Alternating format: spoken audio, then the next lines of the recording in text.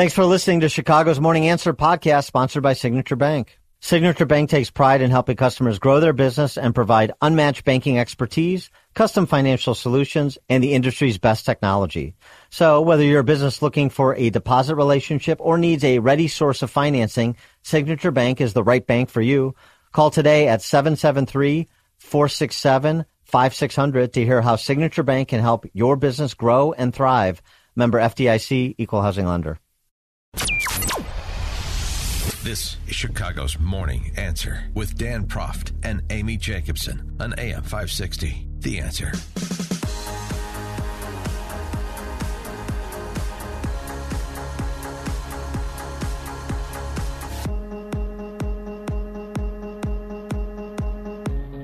Top of the morning, Dan, and in for Amy this morning is former ABC7 political reporter and radio talk show host Charles Thomas. Charles, good morning. Good morning, Dan. Good to be here to hear some answers. So we try to give. Yeah. Tucker Carlson, you were in the journalism game, as I recall. Tucker Carlson is still taking heat as we're just T-minus, about 10 out, but my math, about 15 hours from the drop of his Putin interview? Yeah, I think it's sooner than that. I thought it was tonight, right? Yeah, tonight. Well, tonight. Yeah. You can. I guess you can. I've been, looking at this Tucker Carlson network, to which I have not subscribed yet, but I will as soon as I get in front of my laptop at home today. He sold me, but I tell you, Dan, if I was a crier, I would be in tears or near tears about the state of the profession that I decided to pursue over 50 years ago. I can't believe the mainstream media's general reaction to what's going to happen tonight when this interview is published. Meaning the characterization of Tucker Carlson as some sort of propagandist who is conducting a psyop on behalf of Putin, not a journalist. This interview shouldn't be happening. You mean that reaction? Yeah, that reaction. I mean, I think that journalists all over this country should be celebrating the fact that one of our colleagues has scored an interview with one of the most powerful people on the planet. And I'm hearing journalists, CNN, MSNBC, preemptively calling Tucker Carlson a propagandist. They haven't even heard the interview yet, and already they're beginning to question whether or not an interview such as this should be done. Of course, it should be done. We've done it. Journalists have done it historically. We've tried to get both sides of the story. That is the essence of our profession. And or even beyond that, when you're talking about a bad guy, the journalist that gets the interview with the dictator, pick your dictator, any dictator, because they've all more or less been interviewed. The idea is to give the viewer or the reader a better understanding of what's happening, of what the motivation is, of what the ploys are, to help size up exactly what the threat is, to inform sort of the public policy choices you would like to see made. I mean, that's part of it, right? Understanding the threat so you understand what the response should be. Well, Dan, hopefully we're talking about the same thing, but to me, it's the whole of it. If you live in a democracy, we have to have the information. But, but just to digress a bit, I thought when Tucker Carlson left Fox News that he was fired, released, whatever. I thought at the time, and I'm not prescient, but I thought at the time that that was happening because of the Ukraine war and what he was saying and the voices that he was allowing to use his show on Fox, like people like Colonel Douglas Macgregor, right, who he would have as a guest, and you can't question Douglas Macgregor's authority as a military expert what McGregor was saying about Ukraine and the history of it and why there was a war. This was stuff that the mainstream media didn't want to hear. They weren't going to give. They weren't going to allow to be said. And Tucker was doing it. And I thought at the time that's why Tucker was let go. Let me ask you. Well, I mean, that certainly is a legitimate issue to raise. That certainly could have been part of the calculus. His biographer we've had on the show, Chadwick Moore, who wrote the Tucker biography that was released last year, said that it. And Tucker has never commented on this publicly, but he certainly hasn't disputed what Chadwick Moore said, which is that Tucker firing was contingent on a settlement of that Dominion lawsuit. In other words, Dominion not only wanted $700 million, Tucker Carlson had to be fired, which really? I find astounding. I find if that's true, and I'm not saying it isn't, but if it is true, as we talked about at the time, I just find that just remarkable because it completely undermines Fox News as a news organization.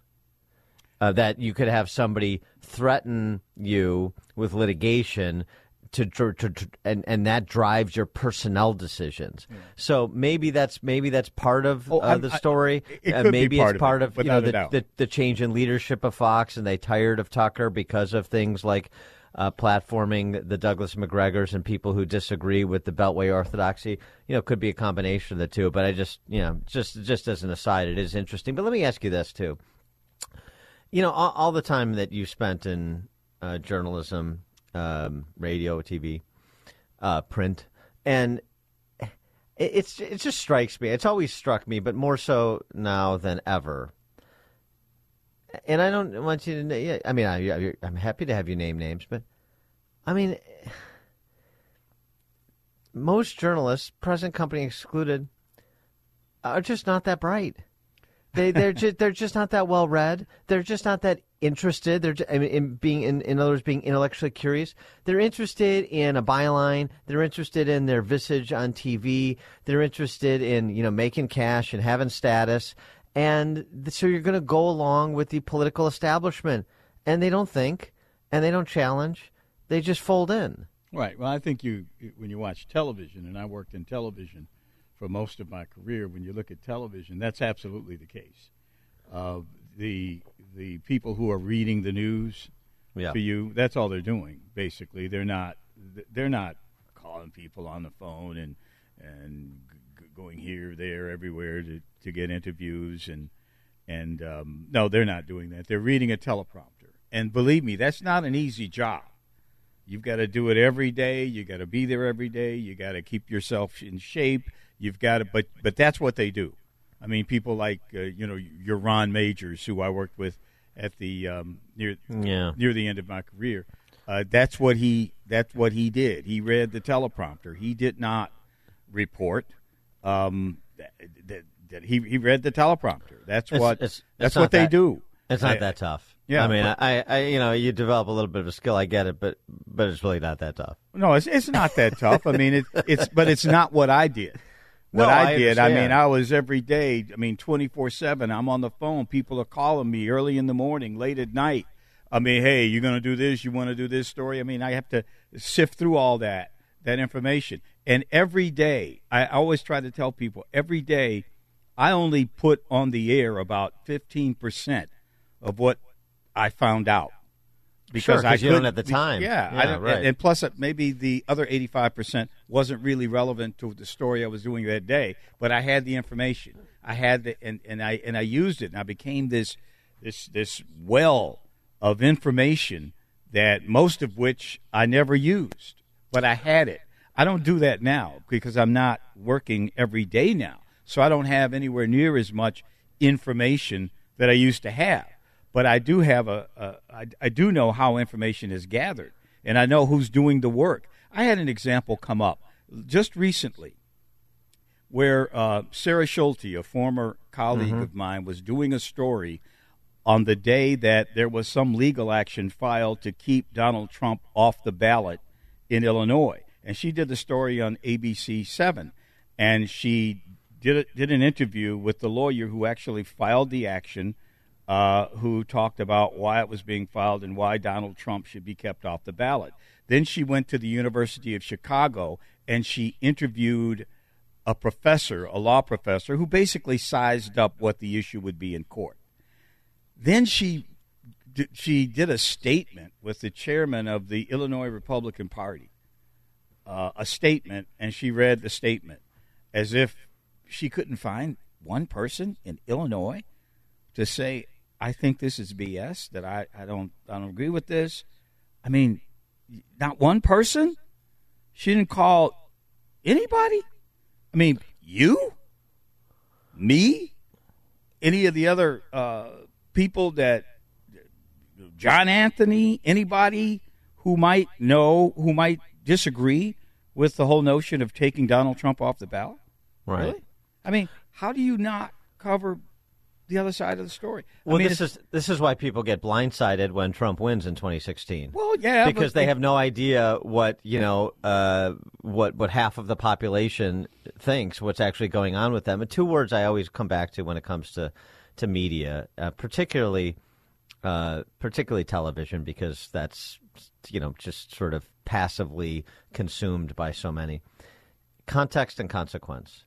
And the reason that people have fled to these alternate sites once the digital age arrived and it was so easy to build an alternative outlet is because of context and consequence. What the 10 o'clock news lacks is context and consequence. Context in terms of giving me a better understanding of the world, consequence and how does it impact my life. I'm sorry, but you've heard me say this before, the residential kitchen fire, the crack up on the Dan Ryan, cross-promotion for network programming, stale sports scores, and the 5-day forecast, that offers no better understanding of the world, that is not meaningful to me unless somebody I know was in that, had that residential fire happen to them or was in that car accident. And that's unlikely in a city, in a region of 8 million people. It's just, it's just tone deafness, and it is just inconsequential. But it is, and this is why people don't watch appointment television and don't pay much mind to the news readers, except when they want their opinions reinforced. So they flock to CNN, MSNBC, Fox. Well, the other thing, but see, what really concerns me is what's going on in the editorial meetings at these these mainstream news outlets. What they're saying, the example I gave about the Trump thing, and whether or not someone should have reached out to you or me or someone who thinks he should be on the ballot. In the editorial meetings now, they are making the decision who is a right-wing extremist. Oh yeah, they're actually talking about, we can't interview him. He's a far right, whatever. They're calling people names in these editorial meetings, or he's a racist, or he's anti-Semitic, or he's this. We can't interview. We can't give him voice. What? I mean, you're right. I love it. I love it. I mean, we got to break for a second, but right. Anytime, I'm almost forever described as like crypto conservative. Oh my God! Right? It's got to be something that is scary and it sounds like extreme and from a bygone era, antediluvian. I mean, it's like I just was chipped out of ice. This is just consistent, or it's failed gubernatorial candidate and crypto conservative. Extremist obviously is a favorite word, right? And the other side is a moderate. Their side, a moderate, a Democrat. Something very conventional, very reasonable, very within the parameters of fair play. But then there's these crypto conservatives. It's cartoonish. These people they're in charge. Oh, I know. They're editors. I know. I can't believe it. I mean, you look at a guy like John Cass, the things they were saying about him when he left. I've known that guy 25 years. I know who he is. But what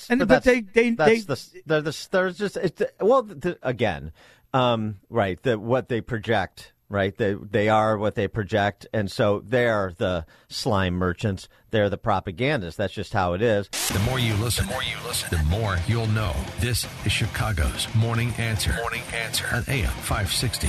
The Answer. Business owners, now's the time for your business to make the move to a locally owned business bank. Hi, Mike Gallagher here to let you know that you don't have to look far. Signature Bank was founded in Chicago with a simple mission to help companies like yours grow, succeed, and thrive. Their decisions are made locally by a terrific team that knows your name, cares about your business, and invests in your success. That's why Signature Bank is my bank. I'm a customer. As business owners, they knew that local family-owned businesses were not getting the help they needed or deserved. So I invite you to reach out to my friends at Signature Bank today. Write the number down. Remember this phone number, Signature Bank, 773-467-5630, and learn all about this great bank, 773-467-5630, or visit them online at signaturebank.bank. That's signaturebank.bank. Signature Bank makes commercial banking personal. Member FDIC, equal housing lender. If you're looking for the latest news, insight into what it means, and the sharpest opinion, there's only one station in Chicago where you can turn, and it's this one. We're AM 560. The Answer. Top of the morning, Dan, and in for Amy this morning is former ABC 7 political reporter Charles Thomas, and we were talking about journalism, given the hue and cry over the Tucker Carlson, Vlad Putin interview that drops tonight. And just the sort of talking about the state of journalism. So the main criticism, it seems to me, about Tucker's, and by the way, one other thing too, questions that you hope Tucker asks, or asked, I assume this was taped, asked Vlad Putin, 312-642-5600, turnkey.pro answer line, 64636DA, turnkey.pro text line. But again, the hue and cry is mainly the idea that Tucker Carlson is some Kremlin stooge, and he's just serving to platform Putin and help him serve up his communist propaganda. And my response to that, as we discussed yesterday with John Cass, is, well, if he does that, then he is going to greatly diminish his reputation. And for all the critics of Tucker Carlson, isn't that what you want him to do, diminish his reputation? So what are you afraid of? They're afraid of the truth, Dan. Well, and they're okay, Colonel Jessup. Yeah, they're afraid of being exposed for what they are, and they're corrupt. They have been corrupted, and there's no leadership in journalism, mainstream media. But thanks to people like Tucker Carlson and all those other YouTube people, journalism is just taking a new face. They want to be what alternative media is becoming, which is the truth. You can find the truth in alternative media. You find a lot of so-called misinformation there. I get it. Sure, I get it. Of course. But there is also truth there that does not exist at mainstream media.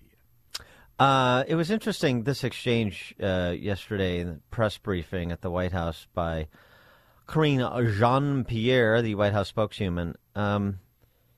Asked about this, and remember the 4-minute tease that Tucker posted that we played yesterday and talked about, included the assertion that the Biden administration tried to block Tucker Carlson from interviewing Putin. So KJP was asked about this. Listen to her answer. Carlson contended in his preview video that the Biden administration has opposed and even attempted to hinder his attempts to interview Putin. Do you have... Wait, say that last part again? He said that the Biden administration has allegedly attempted to prevent him from interviewing Vladimir Putin.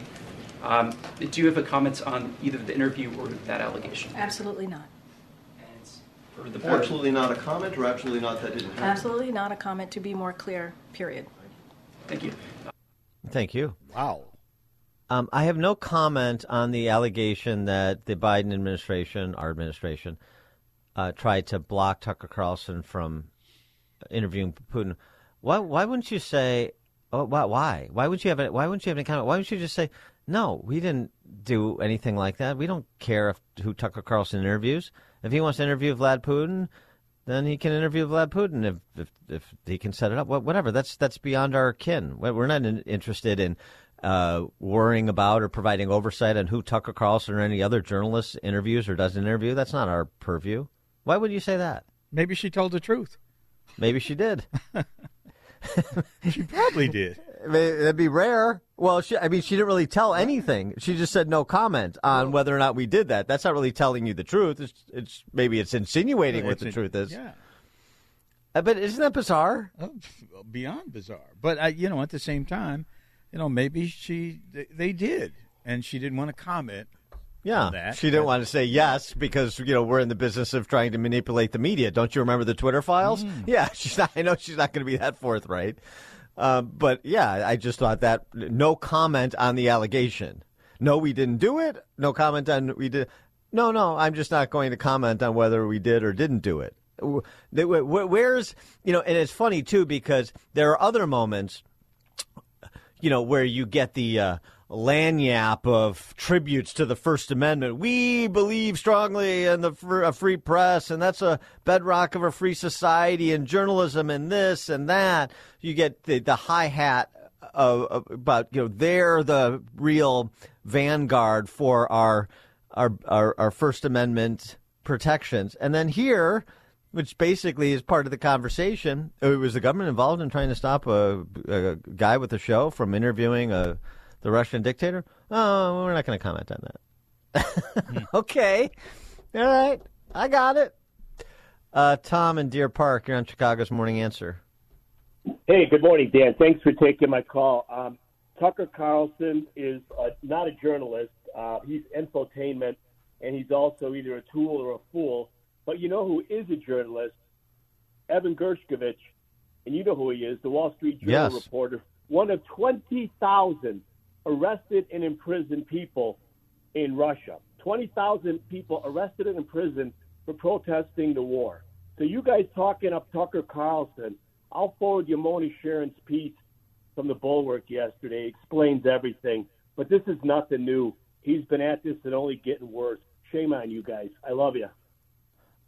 Shame on us for saying Tucker Carlson should be if Tucker Carlson can interview Putin or whatever, and you judge him, and people can make their own judgments about the quality of the interview and whether he served as a Kremlin stooge or it was illuminating.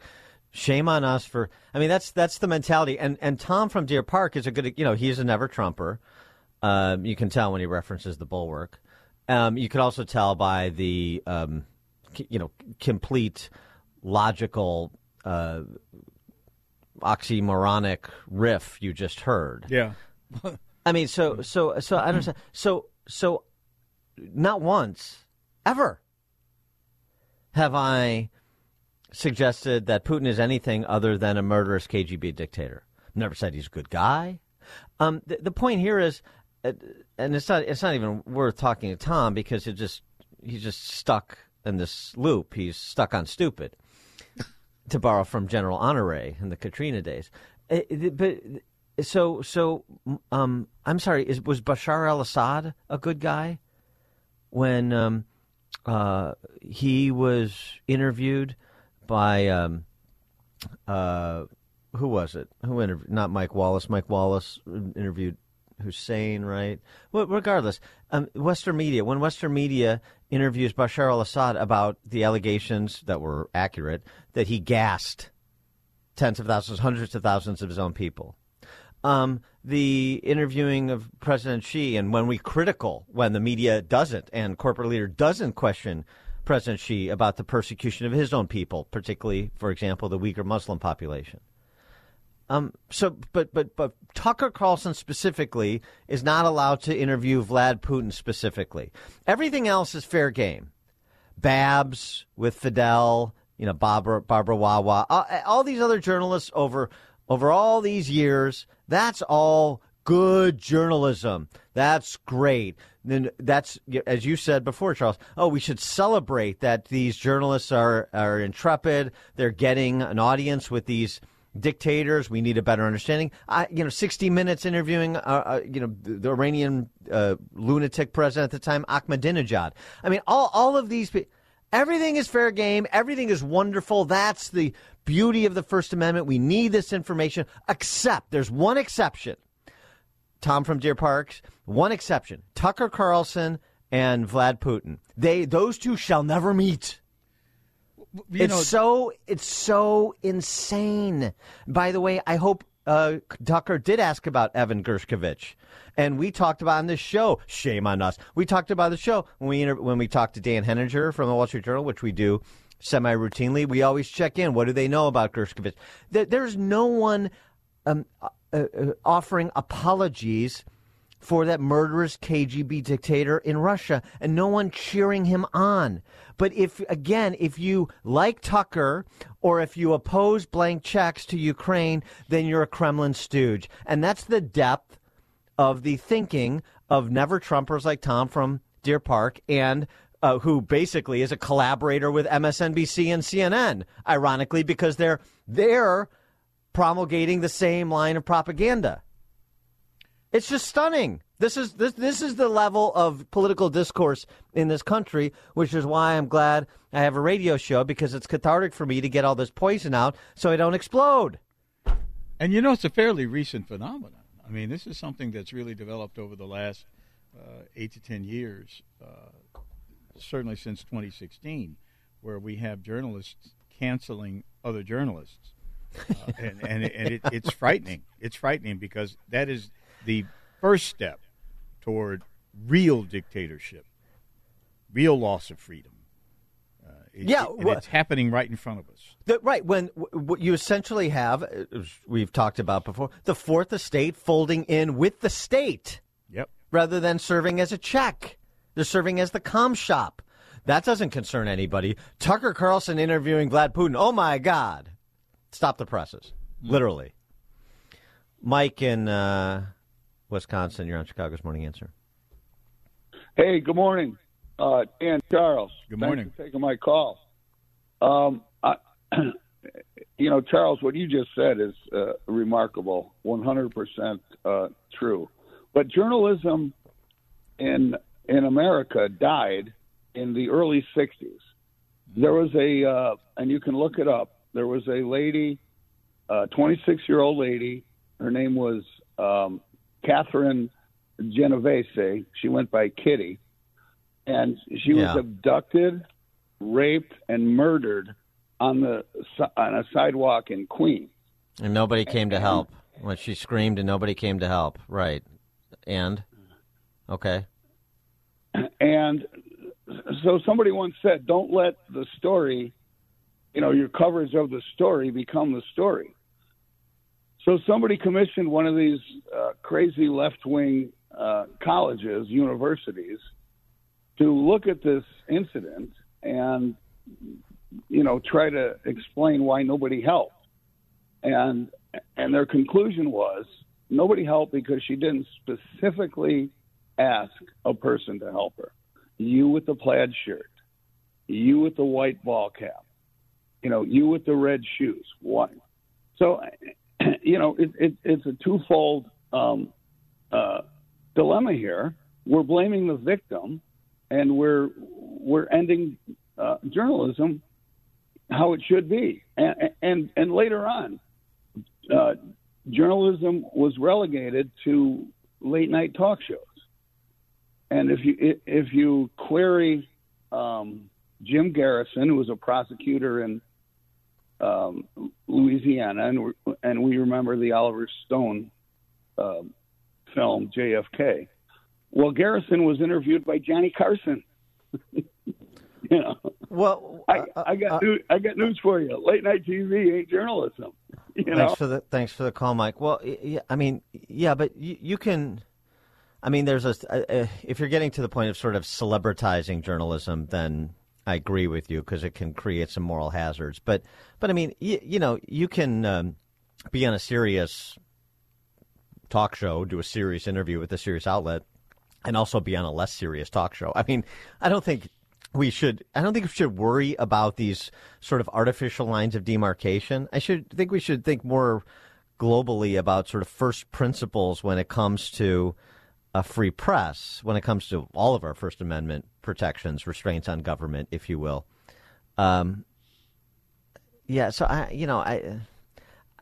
don't know that the Genovese story marks the end of journalism.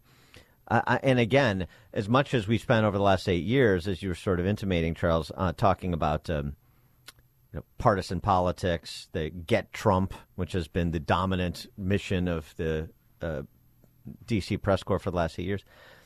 To me, those two words I mentioned before, context and consequence, what so many of the stories emanating from these legacy corporate outlets lack, as much the story about the end of those legacy corporate media outlets being the gatekeepers of information, much less truth, as is partisanship or shared ideology. Mary Kay, Western Springs. Hey, Dan, thanks for taking the call. I'm going to go back on my original comment. Yeah, Obama had a beer, sit down and had a beer with who? Who did he sit down with and act like he was being remember? He organized that beer summit between the Harvard professor and the cop, right? Yeah. Is that the one you're referring to? Yes, and it seemed silly to me, and somebody did that. But what I get so mad about is these young people who are when we were kids, we had the newspaper, so we read John Cass every day. We had information that we trusted, and there was a lot of it, and we made decisions based on what we read. There's so much to delve into on the internet. There's so much to sift through and I listen to many, many podcasts, all the people out there trying to understand what in the world is going on, why these people think the way they do. I try to understand the Democrats. I really, really do, but nothing they say makes sense to me. It just doesn't make sense. So I'm looking for serious journalism. I trust Tucker Carlson more than I trust Jean-Pierre, the whatever you call her, the press secretary. I mean, I just don't trust her, not because of what she is and what she does. It's what I've heard her say and then what I've gone and researched for myself and found out. Yeah, thanks for the call, Mary Kay. Well, that's sort of the point. What this instinct that's also crept up, I don't know, it seems to me it's more prevalent. It's always there. It's part of the human condition, but it's more prevalent today than ever. And Tom from Deer Park is a good example of this pathology. If I don't like you, or if I disagree with you, you should be silenced. But I'm a patriot and a proponent of a free society. No, you're not. Also there's remember Biden last summer saying Putin has already lost the war. Remember that? Yeah. So sure. What I'm saying is that there's a lot of lying going on by officialdom, official Washington, about this war, and perhaps we'll get, by hearing what Putin has to say about it, we'll get a better feel for who's lying. I mean, yeah, right. And there again, our founders in their infinite wisdom, among the first freedoms enshrined in the First Amendment of the Bill of Rights is a free press. They understood that, they understood that the Lord Acton aphorism that absolute power corrupts absolutely. Let's have a check. And the greatest check you can have on a government, on the state, and in a free society is a free press, free information flow. Right. Because the state has a tendency to serve its interests, not the interests of its constituents. What an insight. It seems that a lot of people have forgotten that. The more you listen, the more you'll know. This is Chicago's Morning Answer. On AM 560. The Answer. Hey, business owners, is your business and money in good hands? Does your bank invest in your success? Hi, Mike Gallagher here, letting you know that when you need a relationship bank, Signature Bank makes commercial banking personal. I love these guys. Not only do they have expansive industry experience, a strong financial track record, but they're also highly capitalized for strategic growth. That's so important. That's why Signature Bank is my bank. They know what it means to grow a business by designing solutions that are right for you and only you. These are real people. They're ready to help. So reach out to my friends at Signature Bank. Make the call today, 773-467-5630, 773-467-5630, or visit them online at signaturebank.bank. That's signaturebank.bank. Your business could be Signature Bank's next success story. Go online, signaturebank.bank, member FDIC, equal housing lender. Signature Bank. This is Chicago's Morning Answer with Dan Proft and Amy Jacobson on AM 560. The Answer.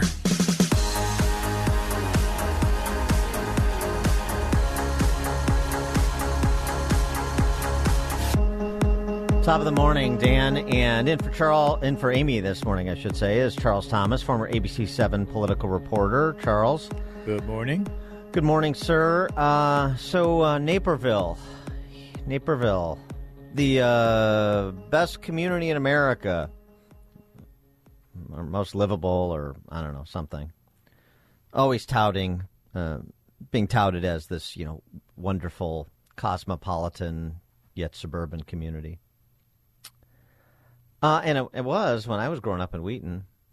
Naperville's fun. So was Wheaton. Naperville's not fun anymore? And the Western Burbs. No. You know why? Because it's been infested with sentimental barbarians. And it just puts a damper on things, I find. Wait. Sentimental barbarians? Yes. Okay. You got yes. But people that, the shorthand of it is people that do not think they feel. And everything is about their feelings. They're a self-indulgent type of person. They're a scold. They're largely these shrews or offals, angry white leftist females, and these male impersonators that they're married to. They elect people like Janet Yang Rohr and Anastasia Murray, who are dyed-in-the-wool Reds. Throw in State Senator Laura Ellman, too. It's these are the people that have the "Hate Has No Home Here" signs in the yards. These are the people that wear the "No Person Is Illegal" T-shirts. They're forever telling you to put your mask on, get your jab, stand in your idiot circle, repeat these lines. They're a goon squad that masquerades as the repository of compassion. And that was on display at the city council meeting the other night in Naperville. This was the first opportunity Naperville residents had to respond to the proposal that City Councilman Josh McBroom made to put up a sign-up list for Naperville residents who wanted to take migrant families into their homes. Now, this was sometimes misinterpreted by some, but knowing Josh, and we had him on the show to discuss this as well, I knew what he was doing. He was sort of gently calling out these sentimental barbarians, these open borders leftists that dominate Naperville and the western suburbs now because of, conservatives' general lack of convictions and work ethic and the Republican Party's capitulation to the left. But that's another tangent.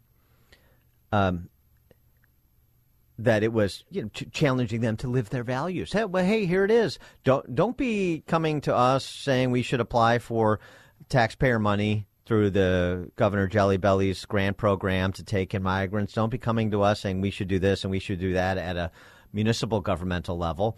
Do it yourself.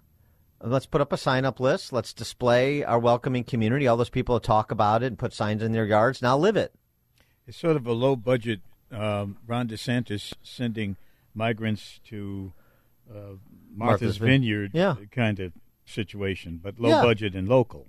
Yeah, exactly. And so, man, there's some really good ones. I was just howling listening to these Naperville residents at the council meeting chiding Josh McBroom. Some had the courage to call him out by name. Many did not. You got to listen to some of this stuff, some of these residents. And let's call them by name. They may not have the courage to call Josh McBroom by his name, but I have the courage to call them by their name. And I hope that people who know them are listening. And I hope that people who know them and are listening tell them to engage, challenge them, rather than letting them just wag their fingers for their 3 minutes at a city council meeting and then continue their rapacious thuggery in your neighborhood. Oh, no, I know, but Naperville has the Riverwalk. No, I know, Naperville Central, Naperville North are these great schools. Not really. Not really. There are very few great schools in the suburbs anymore, by the way. I'm not just picking on Naperville. You've heard me talk about that. Gosh, we talked about that for years, for goodness sakes. But it's all a facade. But these people are walking facades. And you just listen to them. Like Mina Banasiak. I may be mispronouncing her name, but my best effort.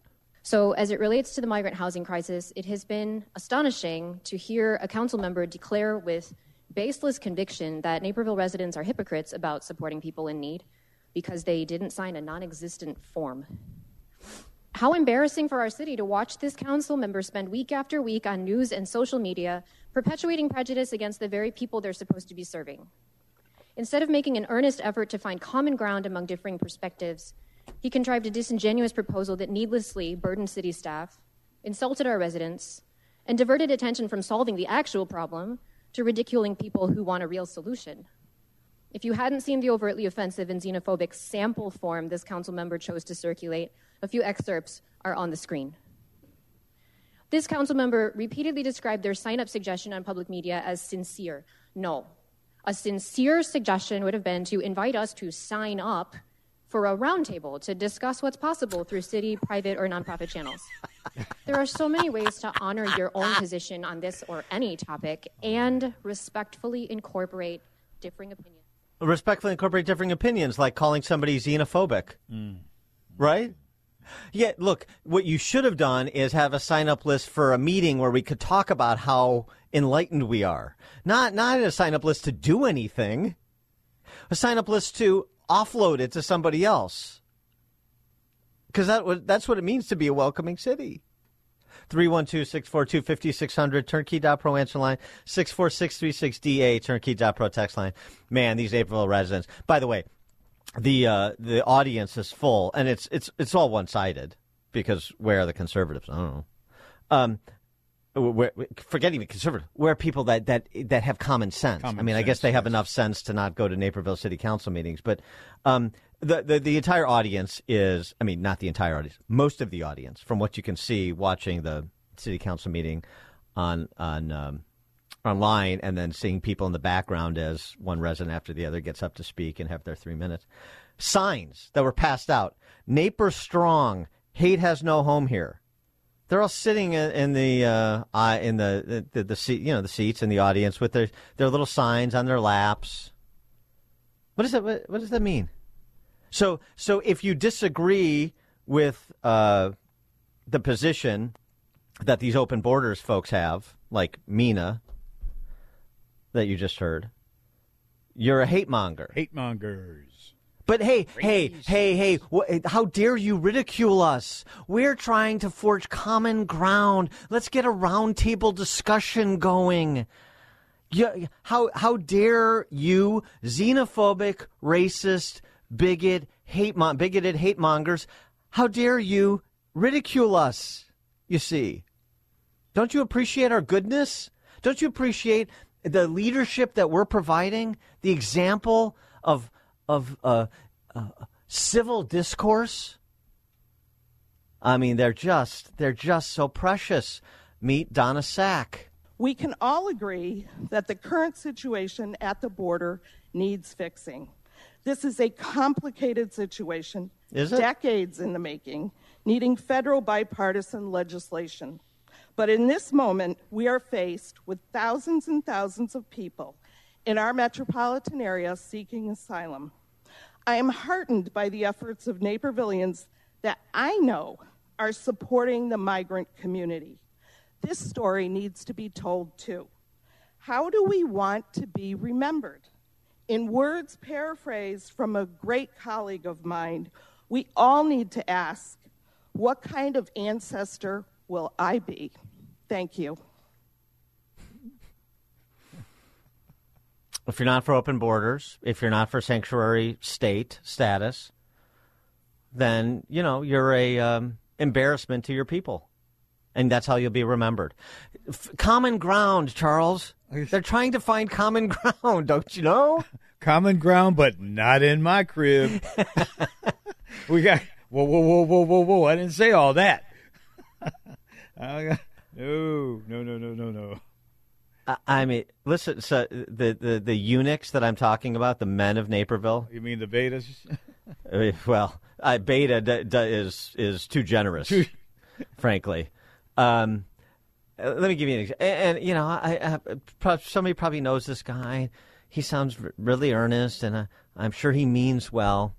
But just listen to this, the mentality. I mean, it really is pathological. There's just a lack of self-awareness. Are you even listening to what you're saying and the implications? I was a thought that was running through my head as I'm listening to Tony Andrews, who's a proud, longtime Naperville resident. He's done the training to take in migrants, so he's serious about it, but he realized something. The thousands of asylum seekers who have found themselves involuntarily in Chicagoland. Even though there is no City of Naperville sign-up sheet, there are plenty of ways for us all to help. I have personally applied to receive the formal training offered by one local humanitarian organization to aid a refugee family with emergency short-term housing.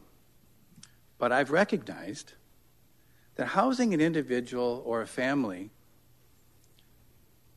in a suburban household is not ideal for the asylum seeker, as it is more effective to serve them in large groups, typically housed with others of the same country of origin, religion, in the hood, language, by a humanitarian organization that is equipped, informed, trained to serve them with direct services close to their offices, with a full legal team to best serve them.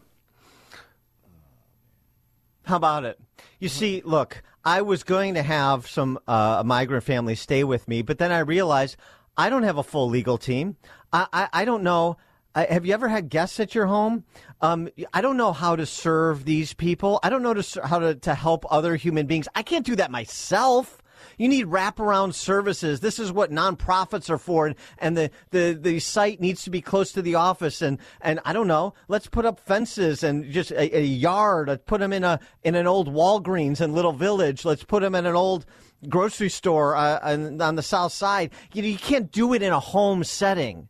You can't have other people who are different from you in your home because you don't have a legal team there to help them with their asylum applications or whatever the hell he's talking about. All that stuff in South Shore, man. That's where they move 500 migrants are living right now in South Shore, the hood, if you will. They call it Terror Town. That's where they're moving them. That's fine over there.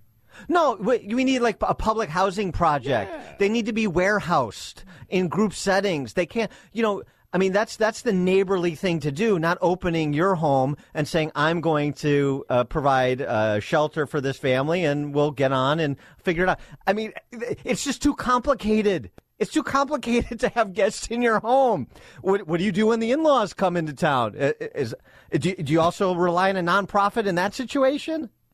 Because these are this is being your brother's keeper, Tony. What is complicated about this? This is what I'm talking about. It sounds good. I'm sure everybody who knows Tony Andrews in Naperville thinks he's a wonderful guy who's got a good heart, and yet he is a promoter of barbarism. Because just like all these other ghastly people that are so enthralled with their own moral rectitude. that consequences don't matter. Bask in my feelings. Bask in my empathy. What it produces doesn't matter. This is why Flannery O'Connor famously described that sentimentality leads to the gas chamber. Have you heard that anyone has taken up a migrant family in Naperville? No, it's the whole thing. Oh, there was no list. Make your own list. Oh, they tabled that.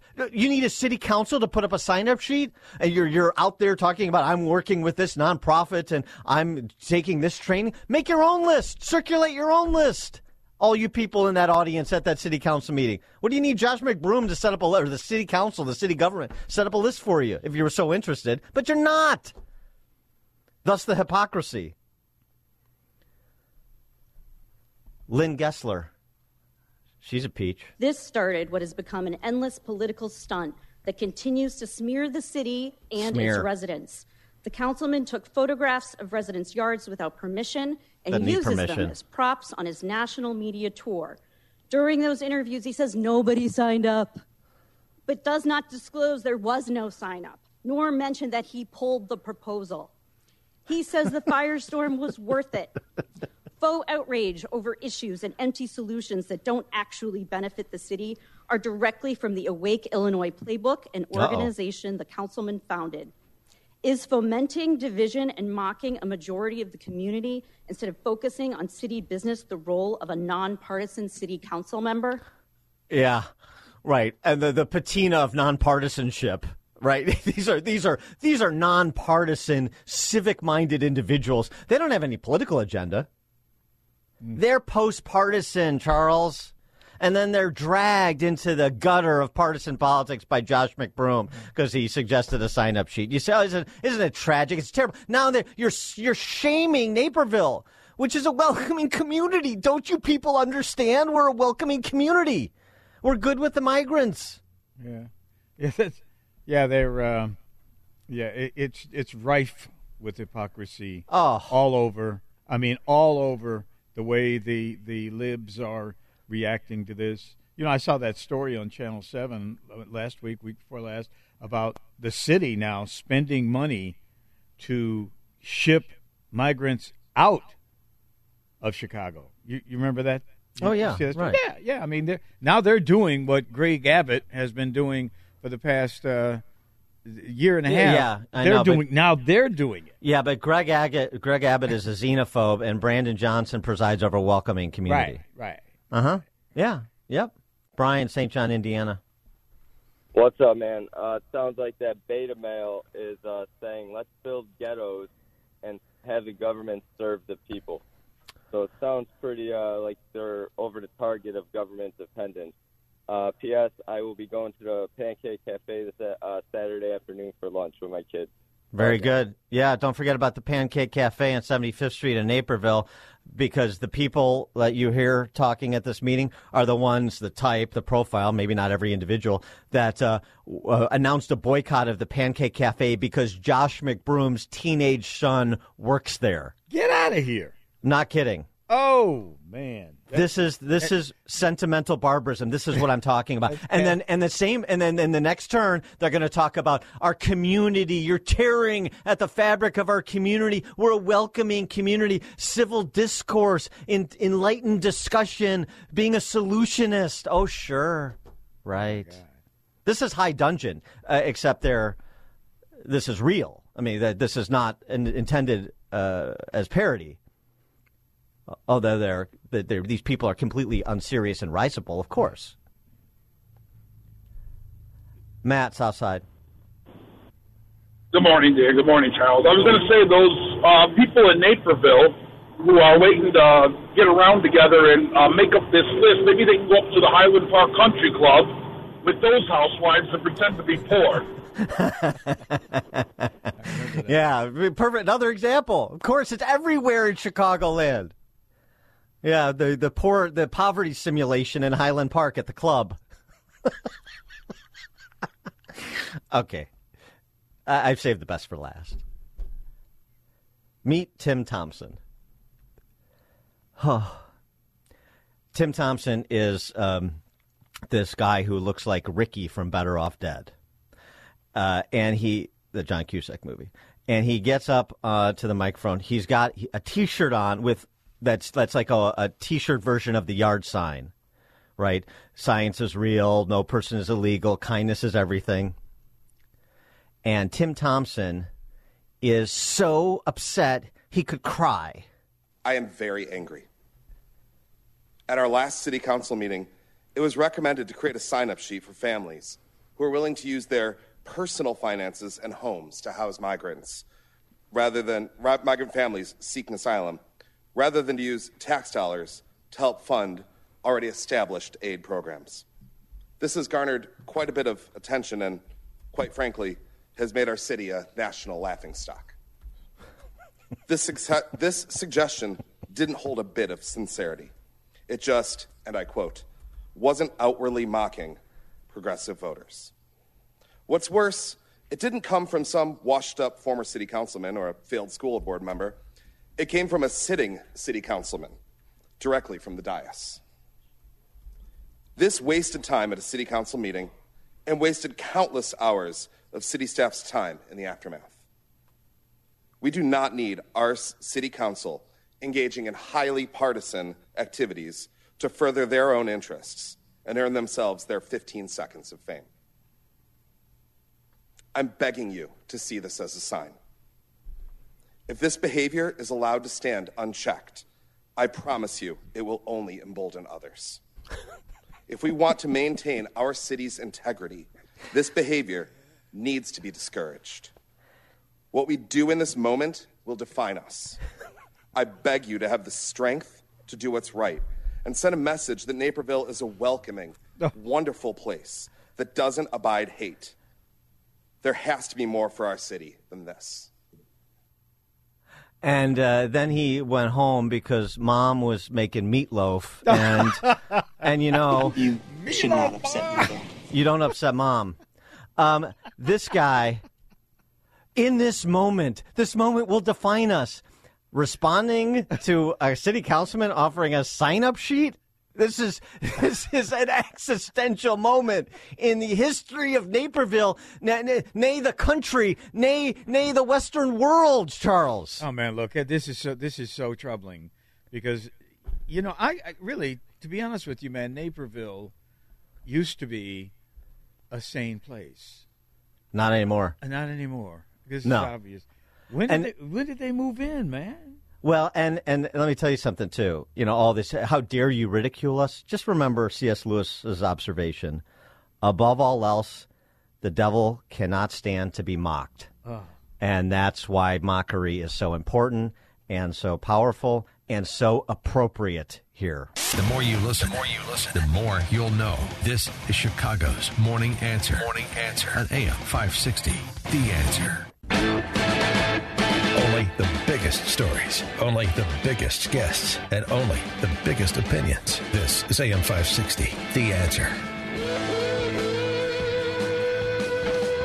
Top of the morning, Dan and former ABC7 political reporter Charles Thomas in for Amy this morning. Good morning. And Charles, BLM Brandon and the pro-Hamas caucus in the Chicago City Council has spawned more demands of more communities and businesses by pro-Hamas protesters who think they can block and bully their way into getting what they want, which is some sort of declaration of allyship with them and their interests in supporting terrorism in the Middle East, which is what it is, these ceasefire resolutions. Well, you know, too, but keep in mind that there is a significant and rapidly growing Arab American population in the southwest suburbs in general, and in Orland Park. So I'm not surprised at all by the effort that these activists made before the city council, they call it, in Orland Park. Village board. Board. Yeah. Yeah. But I mean, it's not limited even to where there are significant Muslim populations.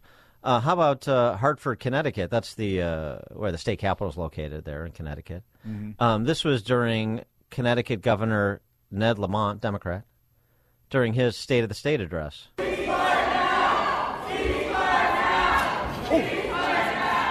Mm-hmm. You get the gist of it. You know, they didn't glue themselves to the banisters in the audience, but like they lay down in front of traffic on major thoroughfares and so forth. How about in Niles, outside of Woodward, the company Woodward, which is a aerospace company, a contract, I think it's a sub of Boeing, among others. A group of young protesters sending a message today outside Woodward Manufacturing. About 100 people showing up at the company's site in Niles, blocking off all intersections leading into the property. The protesters say they don't agree with the company manufacturing products for Boeing, alleging that some of those products are bomb kits being used in Gaza. More than 27,000 Palestinians have been killed in the past 3 months. Over 11,000 children have been killed in 3 months. And Woodward, Boeing, and other companies that have contact with Israel are complicit. Mm-hmm. So that brings us to Orland Park, where you had, during public comment section, we were just enjoying Naperville's public comment section this week. Well, during Orland Park's public comment session, a bunch of individuals got up that want this ceasefire resolution, a la the Chicago City Council. And after they had gotten done with public comment, the mayor there, Keith Pekow, responded. Then he was interrupted repeatedly. Then they had to adjourn the meeting for half an hour and then come back so he could finish his statement. But here's the gist of what Pekow said in response to those demanding that Orland Park pass a ceasefire resolution. As you say, Charles, a sizable Muslim population in the southwest suburbs. First and foremost, I'm an American. I'm not a German American. I'm an American. That's where my allegiances lie. Period, dot, end of story. And if you're an American citizen and you don't feel that way, in my opinion, you're entitled to that opinion, but you can certainly go and go to another country and support that country. And all the power to you if you choose to do that. But as long as I'm in America, as long as I'm an American, and I am, I've taken several oaths to support and defend the Constitution against all enemies, foreign and domestic. I will always support America's interest, which means supporting our allies and opposing our enemies, and doing what is in the best interest of America and Americans. America's official position is to support a two-state solution and that Hamas is a terrorist organization. I agree with and support those positions. In my opinion, for this to end, Hamas must immediately surrender, disarm, and release all the hostages. The PLA must declare Israel's right to exist and agree to a two-state solution. Free elections must be held in Gaza with complete oversight from the international community.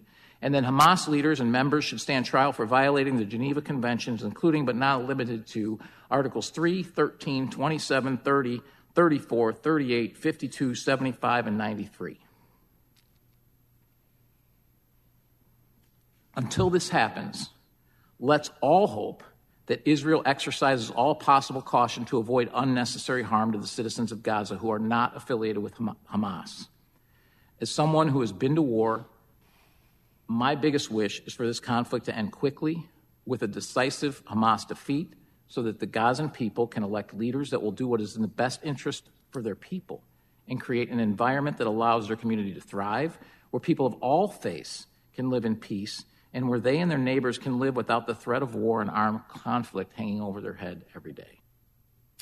So guess how that statement was received by the Council on American Islamic Relations, CAIR, the ironically acronymed, and because that's an organization that's terrorist sympathizers, if not collaborators, certain affiliates.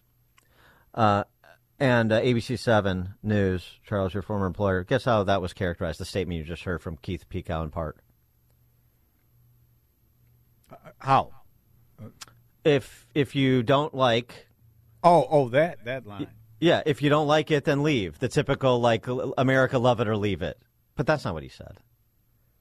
That's not a fair representation of what he said. it was considered, it was detailed. And actually, I mean, I don't necessarily, the two-state solution, I think, is off the table for the foreseeable future. But regardless, interesting discussion at the village level in Orland Park.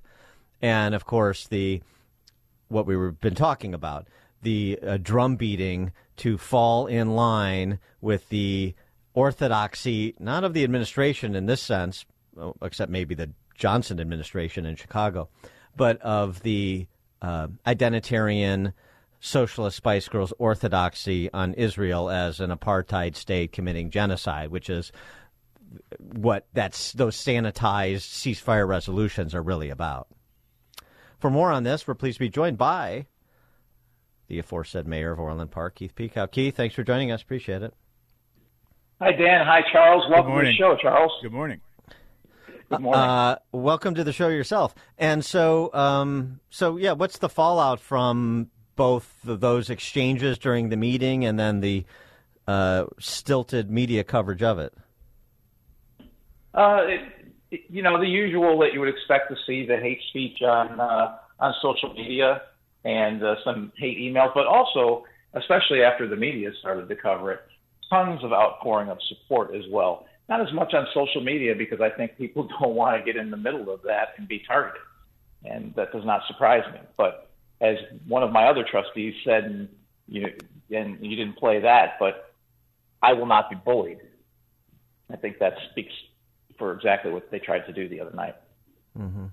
And the individuals that spoke during the public comment section, I watched most of it. Most of it, I mean, I sort of knew what they're doing, but most of it was room temperature and civil, so that's fine. Speak your piece. I don't care. But I wonder if you had any interactions with any of those individuals who did speak at public comment, or if that was just part of the show before the show, if you will. So I had no interactions. We listened respectfully to every one of them speak, and I asked after the last one that had signed in spoke, I asked if anyone else wanted to speak, and they could come up and speak, and no one did. And then I presented my comments, and as I know you've listened to them, I basically presented the history of the region, and I didn't really even get into the current conflict. I got as far as saying that this is what the population is today, and at that point the room erupted, and I gavelled them and asked them to be respectful of me like I was respectful of them, and then they continued. And then I warned them again, and I said, if this continues, we'll have to clear the room. And then they continued, and then we cleared the room. So, and the entire room was chanting and yelling and disrupting the meeting, which you can certainly see on the video as well. Well, if it's good enough for the Ivy League, it's good enough for Orland Park, a village board meeting, you know what I mean? This is how they get things done, or they think so. I wonder what the larger community is saying about this, particularly because you said something that I think was triggering to them. Maybe this was part of it, even more than the just detailing the demographics of the region. I mean, it's like census data, and then they started shouting. But you said something about Chicago passing a ceasefire resolution. You basically said, if Chicago zigs, we're going to zag. I don't want to do anything that Chicago's doing. And I wonder if that was part of the offense that was taken. Possibly. One individual said that we should be like Chicago and San Francisco. And, frankly, I don't want to be crime-ridden, feces-ridden, and migrant-ridden. And I don't think Orland Parkers want that either. And I said, if you want us to be like that, you should go there, because Orland Park is not it.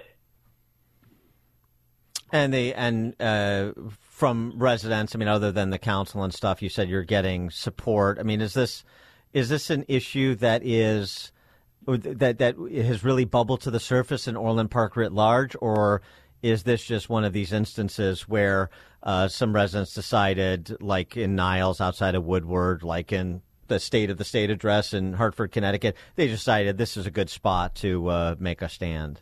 And it really doesn't represent sort of the discourse going on in the larger community.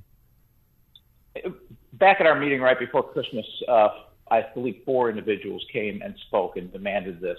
And then haven't seen them since, although I have had a few phone calls threatening to protest if I don't meet their demands. And at the end of the day, Chicago has no role in foreign policy. I can't pick up the phone and call anyone in Israel or in Gaza to get this done. So, if I did, I'd be the Secretary of State. So Orland Park has no bearing on foreign policy, and we're not going to comment, which is what I told them in December. And I'm not surprised this happened. I guess maybe I'm a little surprised it didn't happen sooner, but certainly they're emboldened thanks to the city of Chicago and what they did and what Brandon Johnson did. So I would imagine that this will continue, but we will not be bullied and we will not give in. And the interesting thing of all of the comments that I've received, not one of them has acknowledged that Hamas, in fact, they've actually denied, some of them, that Hamas started this on October 7th. There was peace on October 6th, and that Israel has a right to exist. And if you can't acknowledge those two facts, it's pretty hard to have any kind of civil discussion about the issue. But Keith, a lot of people, they because of demographic changes and the fact that there's a rise in secularism in this country, where people are basically non-religious, they're looking at this in a different way than the national government. And isn't what happened at your village board meeting democracy in action? As I mentioned earlier, you have this growing Muslim American population, and they basically express themselves. And so certainly they express themselves as they are allowed to do, and we listen to that. But we're conducting a business meeting at that location, and to shout down my comments, which were all factual, everything I was giving was just facts, and to shout down my comments, to me, that's not civil discourse. It's certainly a right for someone to scream and yell. They have that right. I've fought for that right during my time in the service. However, if that's the way you're going to conduct business here in America, in my opinion, I hope you never get things done doing it that way. Yeah, right. I mean, it's like, look, right, you have your say during public comment, and there's time, place. I mean, you want to have a discussion on the street, then it can be, freewheeling. And in these board meetings, like everyone does, I mean, this is not really in controversy. Yeah, you have everybody gets their say, and village officials want to say something, they get their say, and then you want to continue the conversation after the meeting, fine. But I mean, but the temper tantrums, like you had in Orland Park, that's it, by the same people, of course, prattling on about civil discourse. I mean, is this really that much? Is that really so complicated? Just you get your say, and then I get my say. Pretty straightforward stuff. Yeah. Yeah, I agree with you. Yeah, you get your say, then I get my say, then you get to shout me down, and then you get to get all morally indignant about civil discourse. Right. Yeah. No, that's not how it works. By the way, did CARE, the Council on American Islamic Relations, that released a statement popping you? Did they talk to you? Again, trying to find common ground, another phrase that we always hear. Did they reach out to you and say, we'd like to have a discussion with you or the village board about this matter, these resolutions we're pushing? No, as a matter of fact, in 7 years, I have never heard from CARE at all. With the growing population, as you point out, never, ever have heard from them. And their first comment to me is that I'm a racist, which I said nothing that is even remotely racist. Plus, they're the same race as I am. They're Caucasian. So if you're the way that you perceive discourse and democracy is to scream and yell when someone disagrees with you and call them racist the minute they disagree with you, that's the woke left mob. And I'm not going to give into it.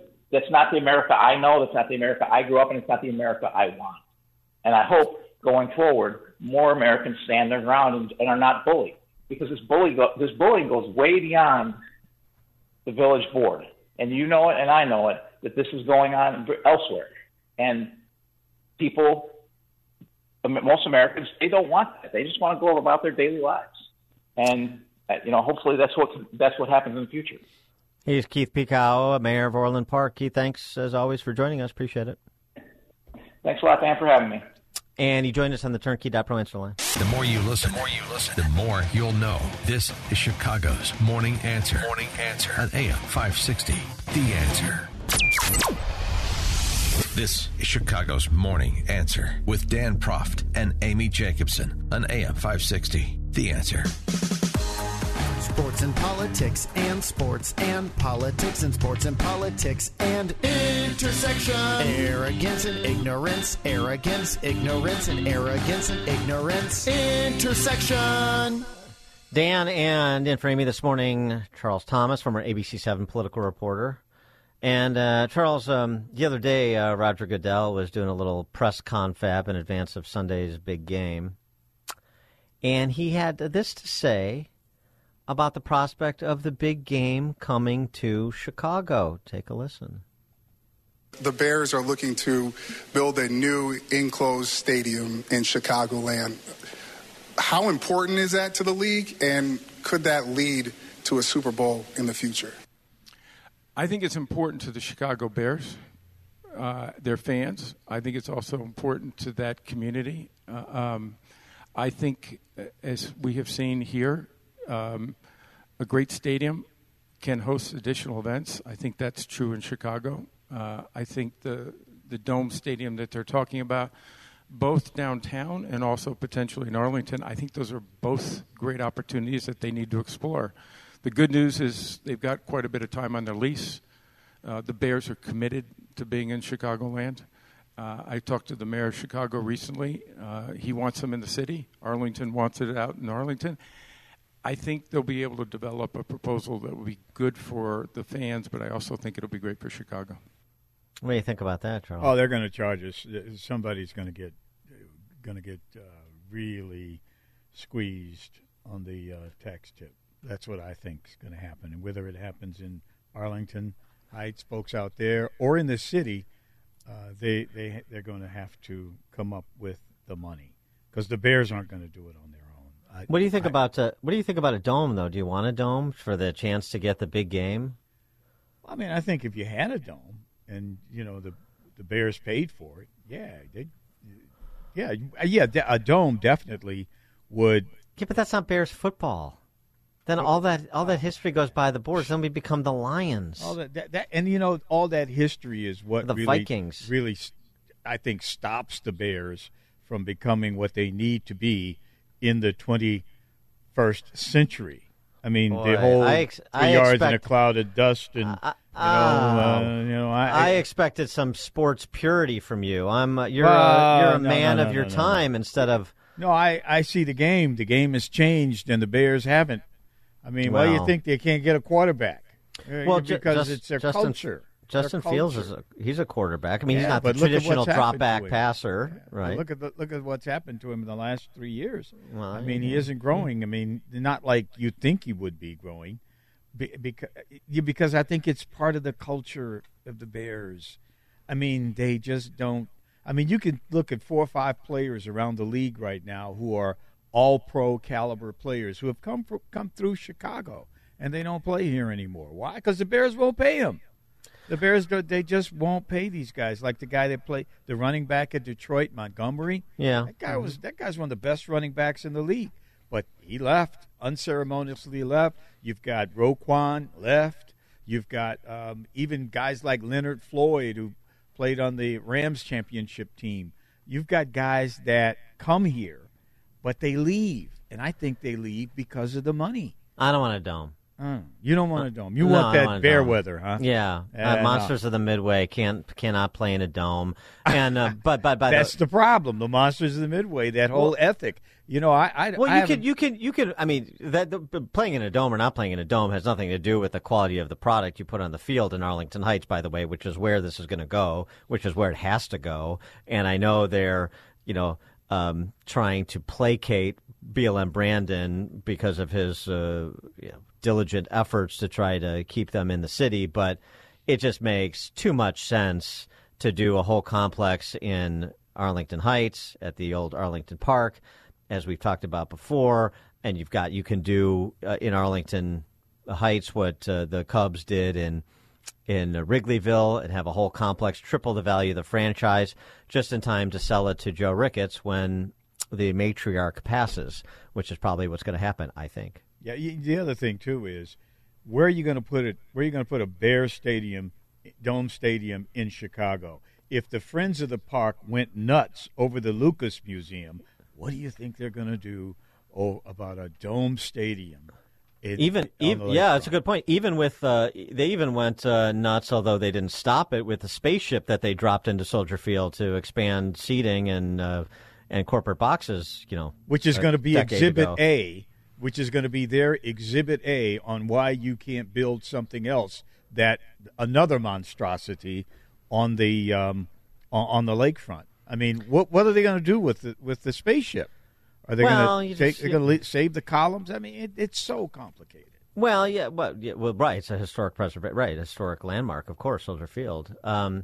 Yeah, well, I mean, there's always, you have sports of the future, you put a bunch of pickleball courts there in Soldier Field, and try and become an epicenter of pickleball activity during the summer. Maybe put a little tent over that so you can play pickleball in the winter. You got your Chicago Fire. Also, by the way, I don't know if you saw this in the NPR Times, state-run media.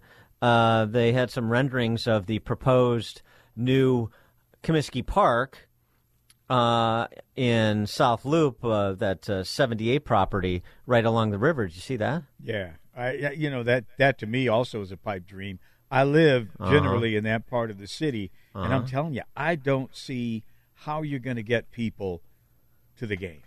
I mean, I just don't get it. I mean, Roosevelt Road, Canal, Clark Street, those are small streets when you think about, they're going to have to drive 7-8 blocks off the expressway to get there. I mean, the other thing you point out too, which I'm sort of categorically against, is taxpayer-funded stadiums, and they're never a good deal for taxpayers.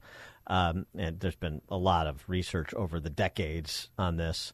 Cato Institute studies, Reason Magazine's done some good reports on this as well. And I don't know how you build a new Comiskey Park solely with private money. And, of course, the Bears are trying to extract, as you were saying before, tax concessions out of Arlington Heights. That may get done. I could see property tax relief being provided to the Bears, even though I'm opposed to that too.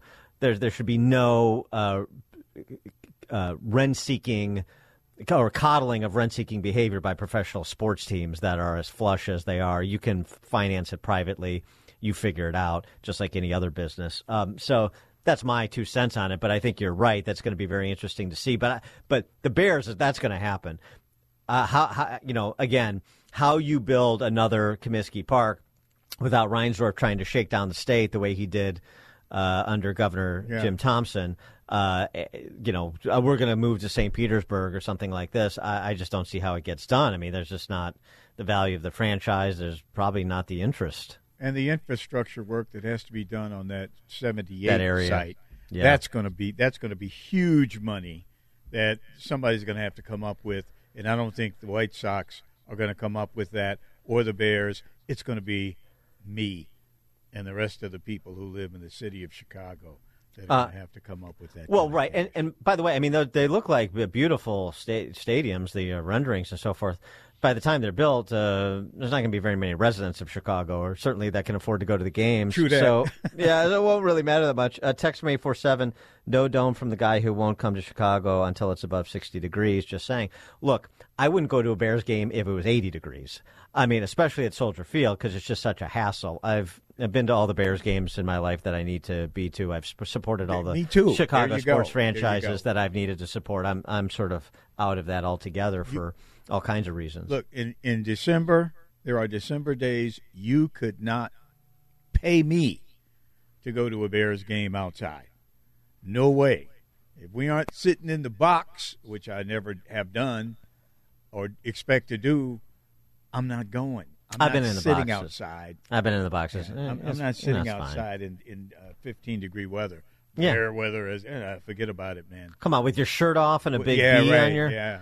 What like Bear Man with the whole battle regalia? Nope. Text from 630: Chicago needs a domed migrant center on the lakefront. All right, well you could repurpose Soldier Field that way too, I suppose. Once McCormick Place is full up. Tony, Southside. Hey, good morning, Dan. Good morning. I wanted to point out that it's a no-brainer, right? You leave Soldier Field the way it is. You build out in Arlington, and then with all the migrants we have coming in from Venezuela, all over South America, Mexico, that could be the new International Soccer League field. It's easy, peasy. That's all. Thanks for the call, Tony. Yeah. Bill, Northwest Side.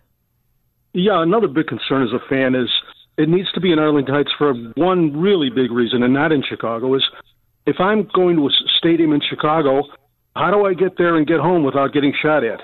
Yeah, well, there's that issue, too. All right, Bill, since you're a fan, keep Justin Fields, trade Justin Fields for another first-round pick.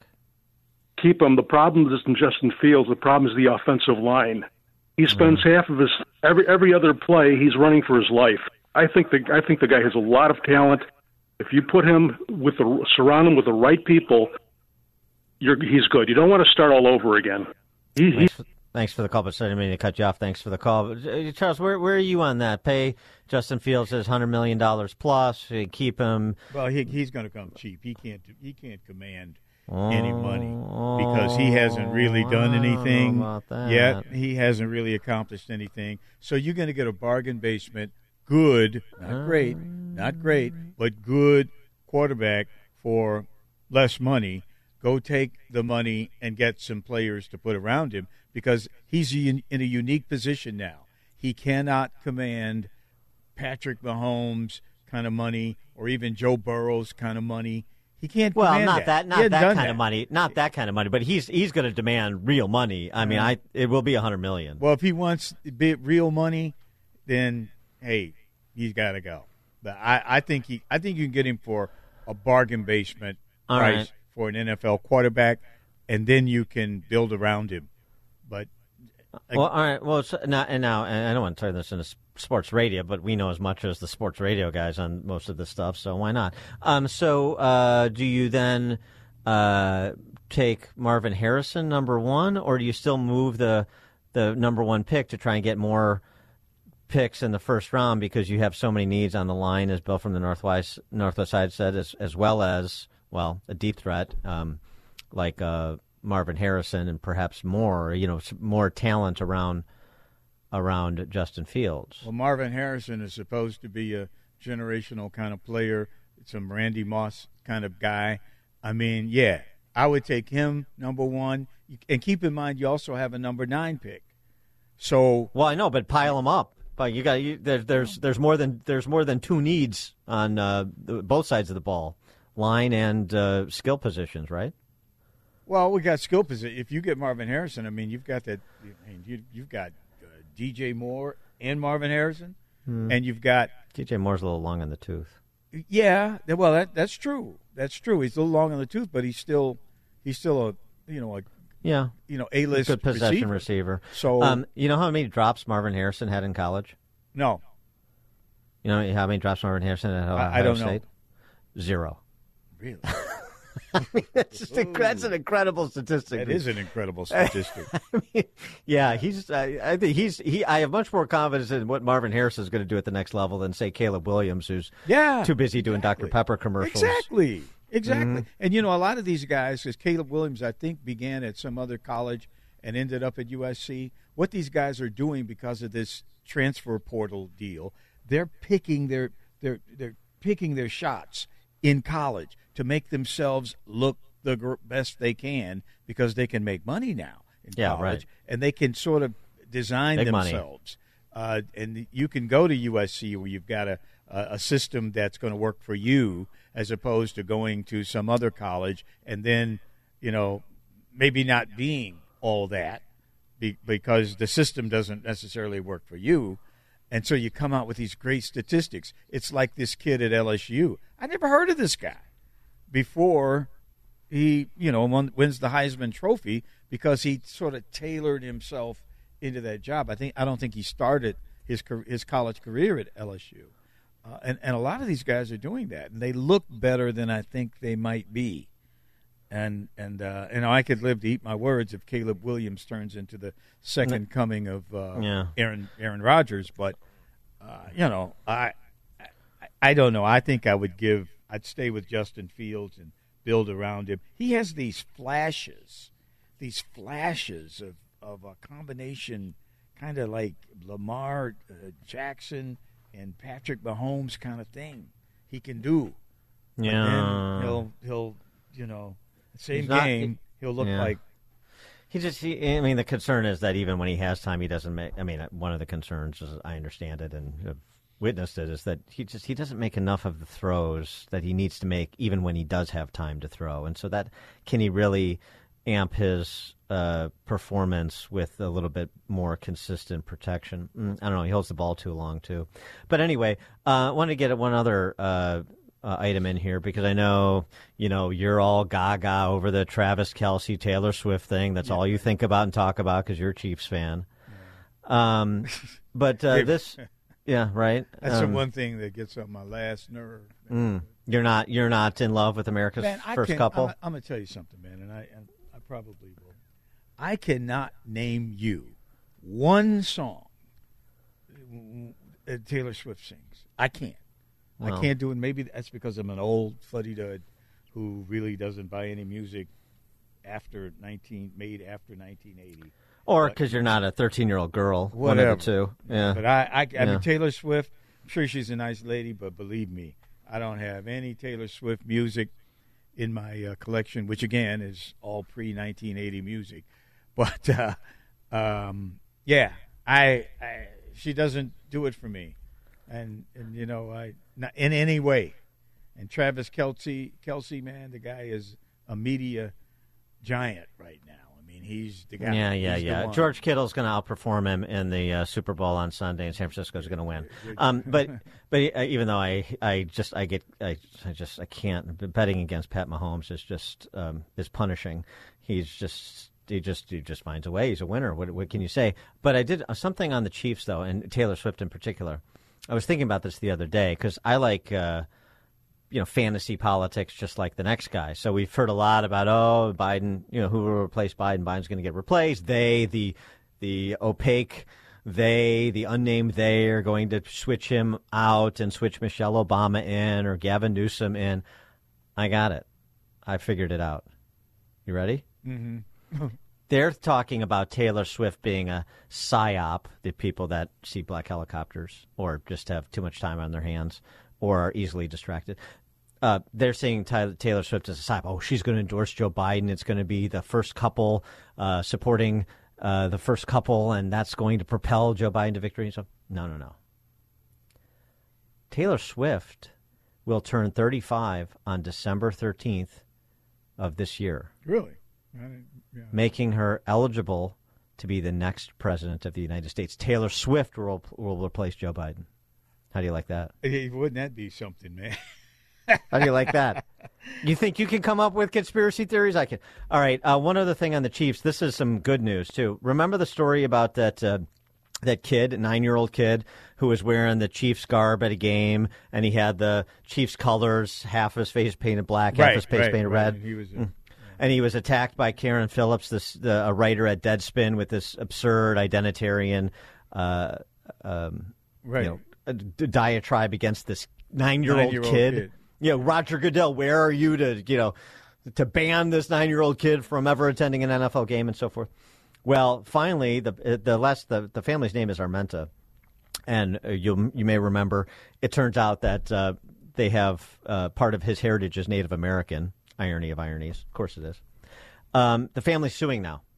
The family finally got around to suing Deadspin, and I hope they assume that out of existence. Yeah. This is Nick Sandman Redux here. Right. A lot of people said it at the time. They should sue for libel, and they are now doing that for this absurd column and this use of this 9-year-old as a scapegoat so that people can, prosecute their identitarian ramblings. So, but that they are suing. So, think Deadspin can pay that nut? I don't know, man. No, but I think Deadspin's going to see a judgment probably commensurate with what Justin Fields will command to stay with the Bears. Well, Charles money. Thomas in for Amy, Dan, and Charles, Chicago's Morning Answer. It's like a hot, steaming cup of information to start your day. It's Chicago's Morning Answer on AM 560, The Answer. America First with Sebastian Gorka. Weekday afternoons at 3 on AM 560, The Answer.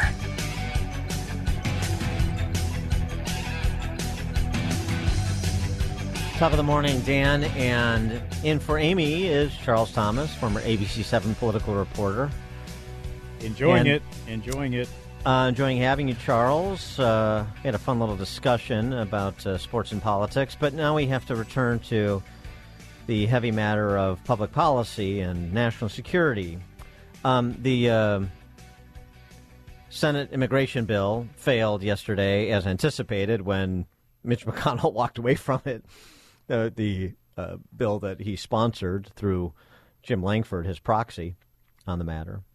Mitch McConnell, man, what a pathetic old man. Yes, it's it's long overdue for leadership change in the Senate. That's no question about that. But I'm not saying that this bill shouldn't have been killed. I mean, this bill needs to go away, right? Without a doubt. That's this reporter's opinion.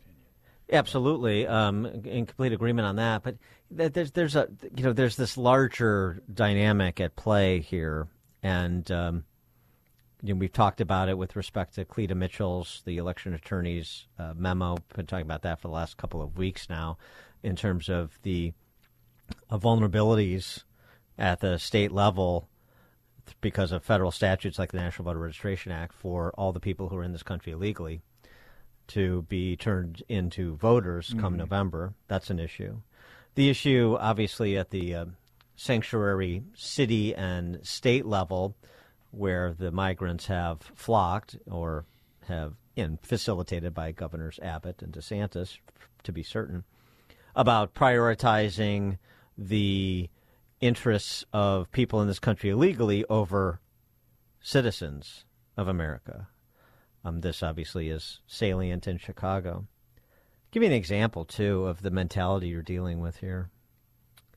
And in an interesting place you wouldn't necessarily immediately think of. You think of urban metropolises in the states in which they're located. How about the state of Maine?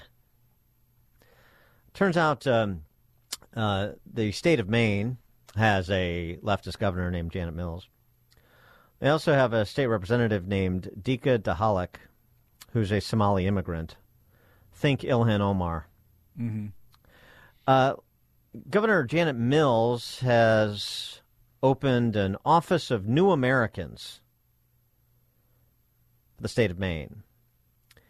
And there's pending legislation that would seek to attract 75,000 workers to the state of Maine over the next 5 years by integrating migrants into the workforce. This is pending legislation, and so there was a hearing on this. And somebody queried that state representative, who's the Somali immigrant and former local mayor, I think, of South Portland, Maine, on this topic. By the way, integrating people in this country illegally into the workforce. This morning, we mentioned yesterday when John Cass sat in, that the Illinois Department of Employment Security is doing the same thing. They've got a webinar this morning. Who should attend? HR people make hiring decisions, people own companies. How to integrate our new arrivals into the workforce. Well, what if they don't have work visas? Doesn't matter. We're in the integration business. So is the state of Maine. The question that was put to this Maine Democrat state legislator was the priority question. Take a listen to this exchange. What about the military folks that are getting out of the military and they have to go through all the lines and start all over again, even though they have credentials? So my question, pretty simple. Why would we fast track them and we won't do it for our own military? they have the advantage of speaking the language, most of our military folks. So these folks that we're really working on may not have that. So it's going to be really difficult for them to say, yes, I used to be an electrician in my country. I'm just using mine, which is Somalia. But that might not really fall into our laws that we have in this country. So there you go. That's explaining why it is appropriate to prioritize non-citizens, many of whom are in this country illegally, to be certain, over veterans, people, American citizens who serve this country. Yeah, and you also have to think about the businesses who would hire them. How much are they going to pay them, and who's going to work for how much? That's always in the back of the minds of people that are tradesmen, for instance, people who own their own construction company and they're not bound by any union rule. I've had that happen personally, with painters.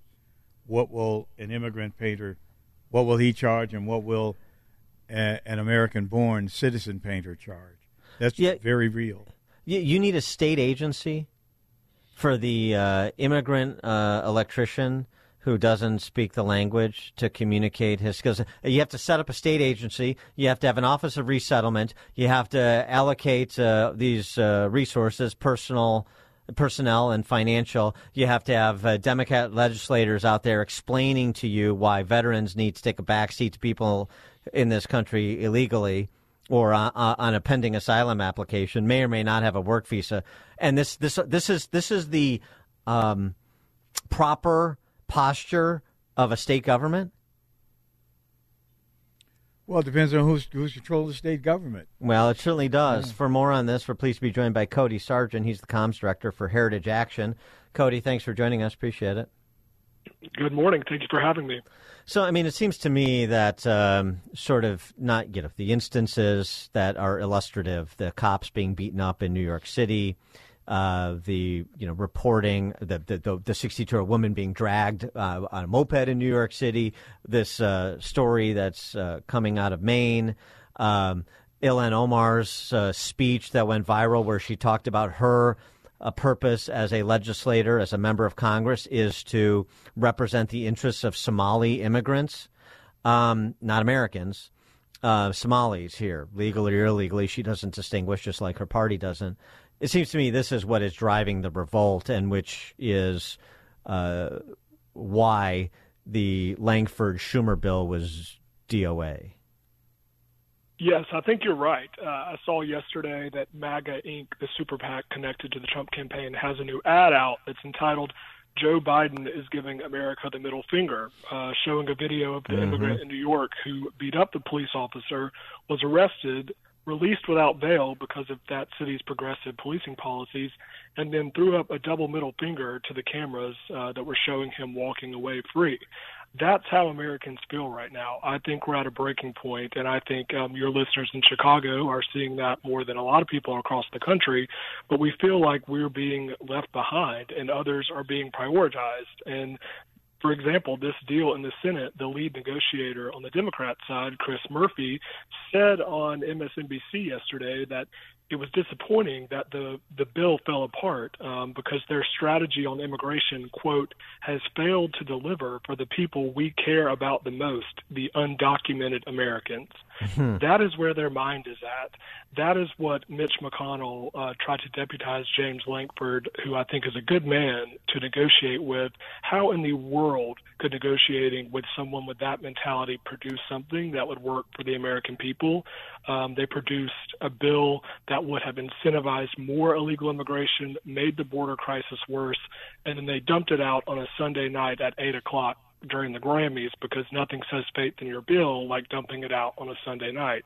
The bill would have been a disaster for the border crisis, and I was very glad to see conservative senators stand up on Monday and pretty much make it DOA in less than 24 hours in the Senate. So what are the chances that this or something like it rears its ugly head again, or is Mitch McConnell in particular properly chastened by what has transpired? Well, I think the immigration section of this bill is pretty much dead for now.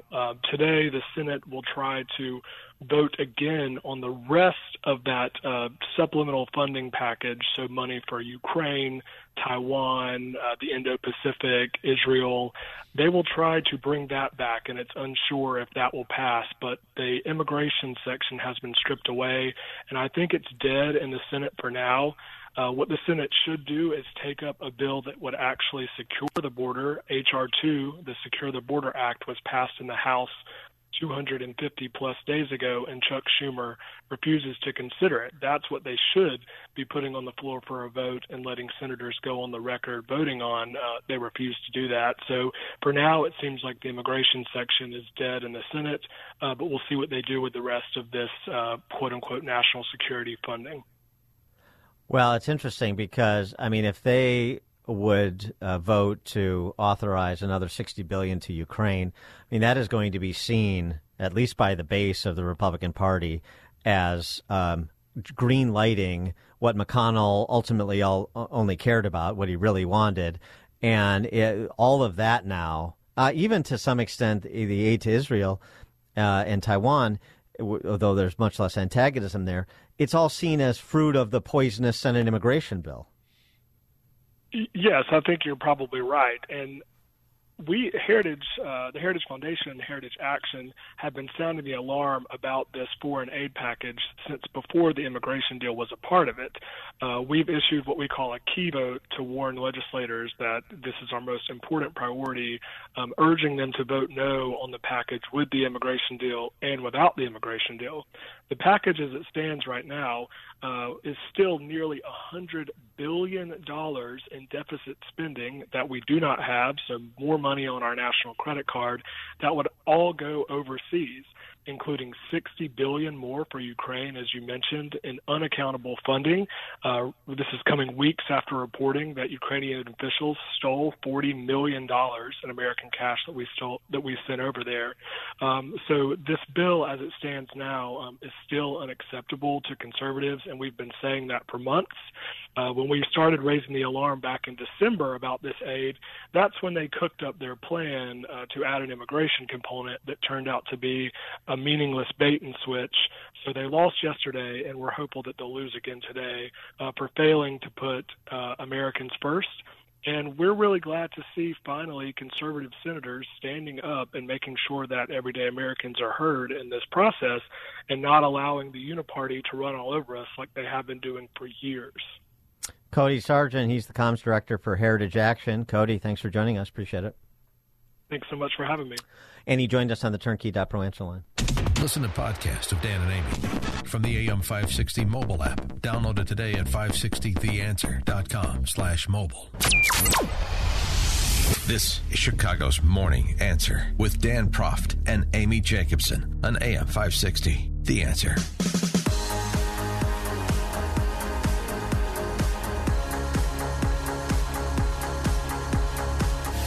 Top of the morning, Dan, and in for Amy this morning, Charles Thomas, former ABC7 political reporter, radio talk show host. That's me. Charles, I'm seeing reporting now. The Chicago media. Insert your own joke there. Parents are apparently scrambling with respect to educational options for their kids, at least those parents whose kids were on scholarship thanks to the tax credit scholarship program. But since Governor Pritzker and the political ruling class in Illinois has ended that program, now parents are scrambling. Boy, who could have foreseen that? Yeah, well, think about how parents are scrambling here in the city of Chicago, where Mayor Brandon Johnson, who less than a year ago was a paid organizer for the Chicago Teachers Union, the city now trying to close the so-called selective enrollment schools in Chicago. Yes, a movement is underway. I mean, so those parents are scrambling as well. This is a crazy, crazy time we live in. Anything that presents competition to the government school system must be extinguished. There's no question. Also, we have schools closing. Elgin Academy, 185 years. St. Francis of Rome and Cicero. And some Catholic schools that have interesting partnerships to keep the doors open. One of them profiled on Fox Chicago. Holy Family, the school is Home and Square neighborhood. Mm-hmm. West Side. You got to be creative when you don't have arch support, when you don't have your tax credit scholarship program. And you have a mayor and a governor who are sitting back and letting it happen. No sensitivity whatsoever to those people, most of whom voted for these people. And it's mind-boggling. Right. And most of whom, and the people they voted for, most of whom send their kids to private school. Oh, absolutely. Well, enter the Hooters girls, Charles. Hooters and Holy Family. Well, good morning. It's the Wings for the Kids program, and what a boost it gives the kids here at Holy Family Ministry School. It helps pay for classroom supplies, tuition, technical supplies, and more. All you have to do is eat wings any Tuesday this month, and a third of the profits go to the school. It was started back in the 90s, and they're closing in on $1 million.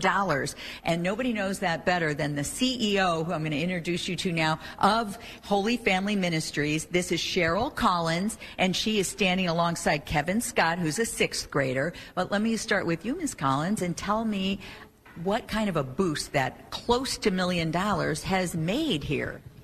Oh, you have no idea. It's just been amazing. Every year we get a check from Hooters, which allows us to buy technology tools for the students, books and textbooks, even opportunities for field trips for the children. Oh, wow. So we're really grateful for this partnership.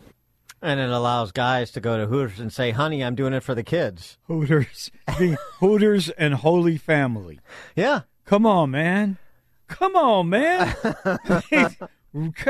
Whoa. Yeah, well, Kevin is one of the lucky 6th graders who got to interact with the Hooters girls because they were on site for this little media pop. Take a listen. Right. And it also, I see that the Hooters girls come by and interact with the kids. Mm-hmm. I heard about the reading program. What a nice thing, huh?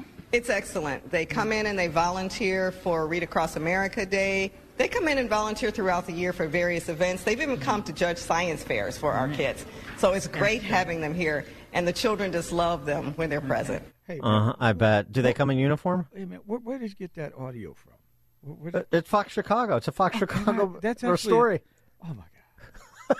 Oh, man.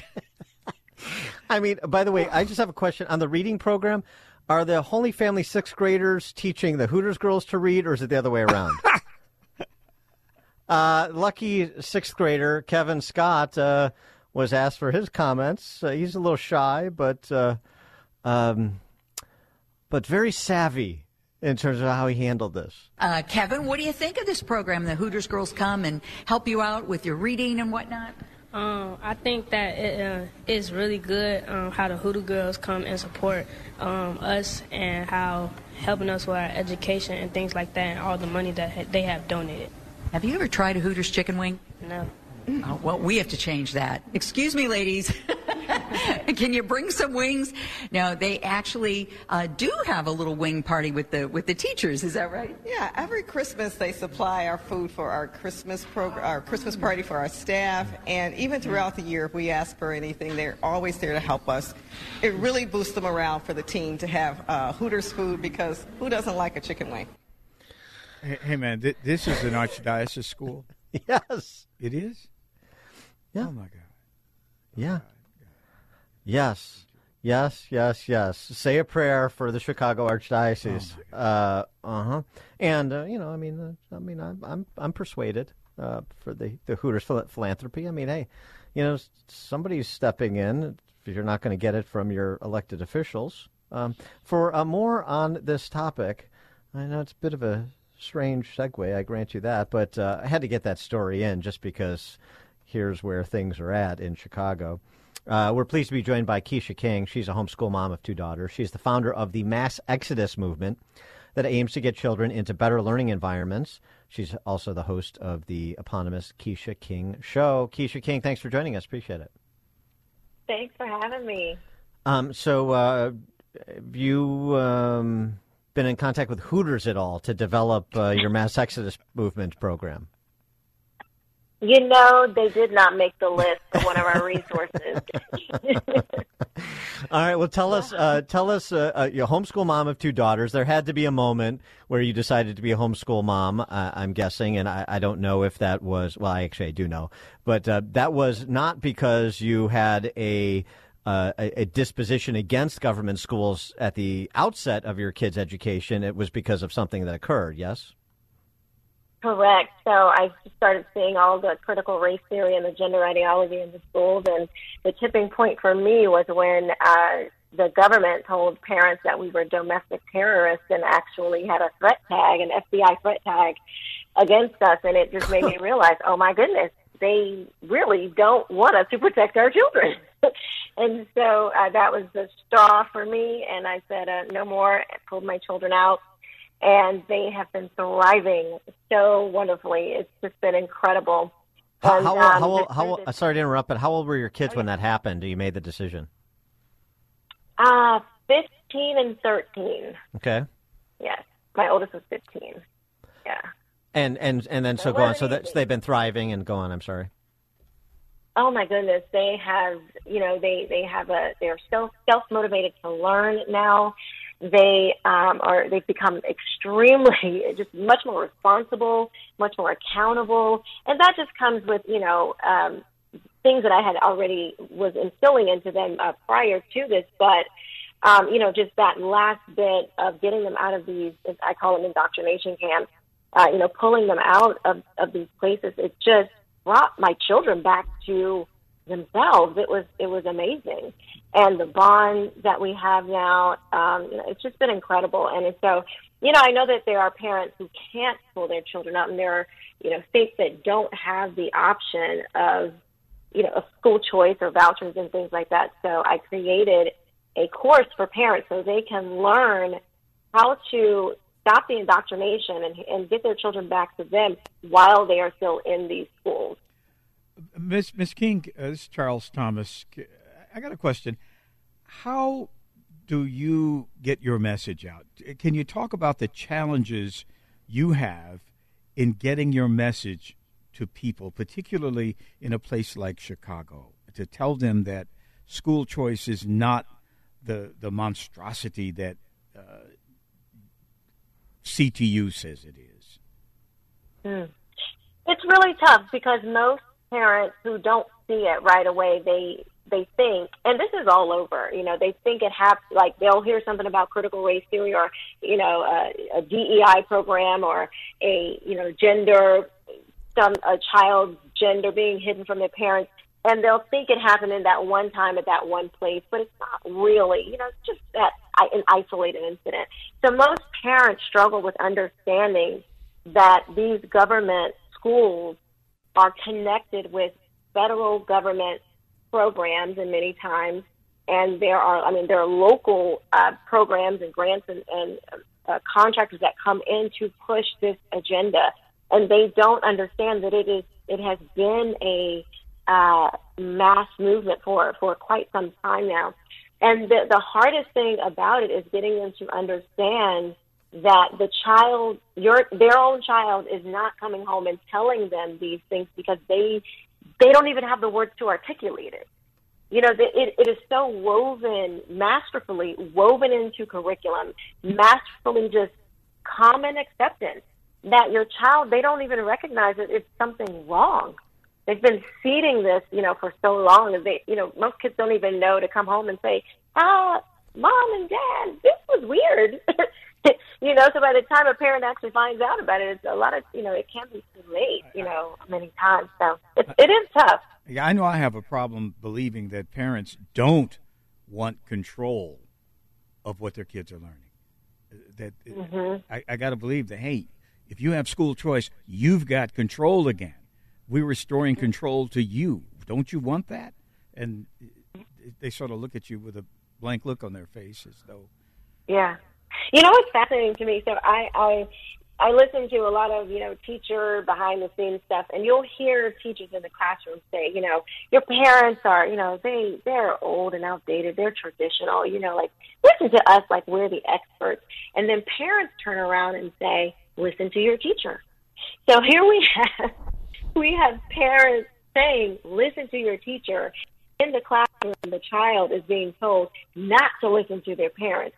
And so when parents are like, they're trying to understand why they are struggling to connect with their children, why they are struggling to, for their child to listen to them and their child to, continue on with the values that they have instilled within them, and they find them going astray.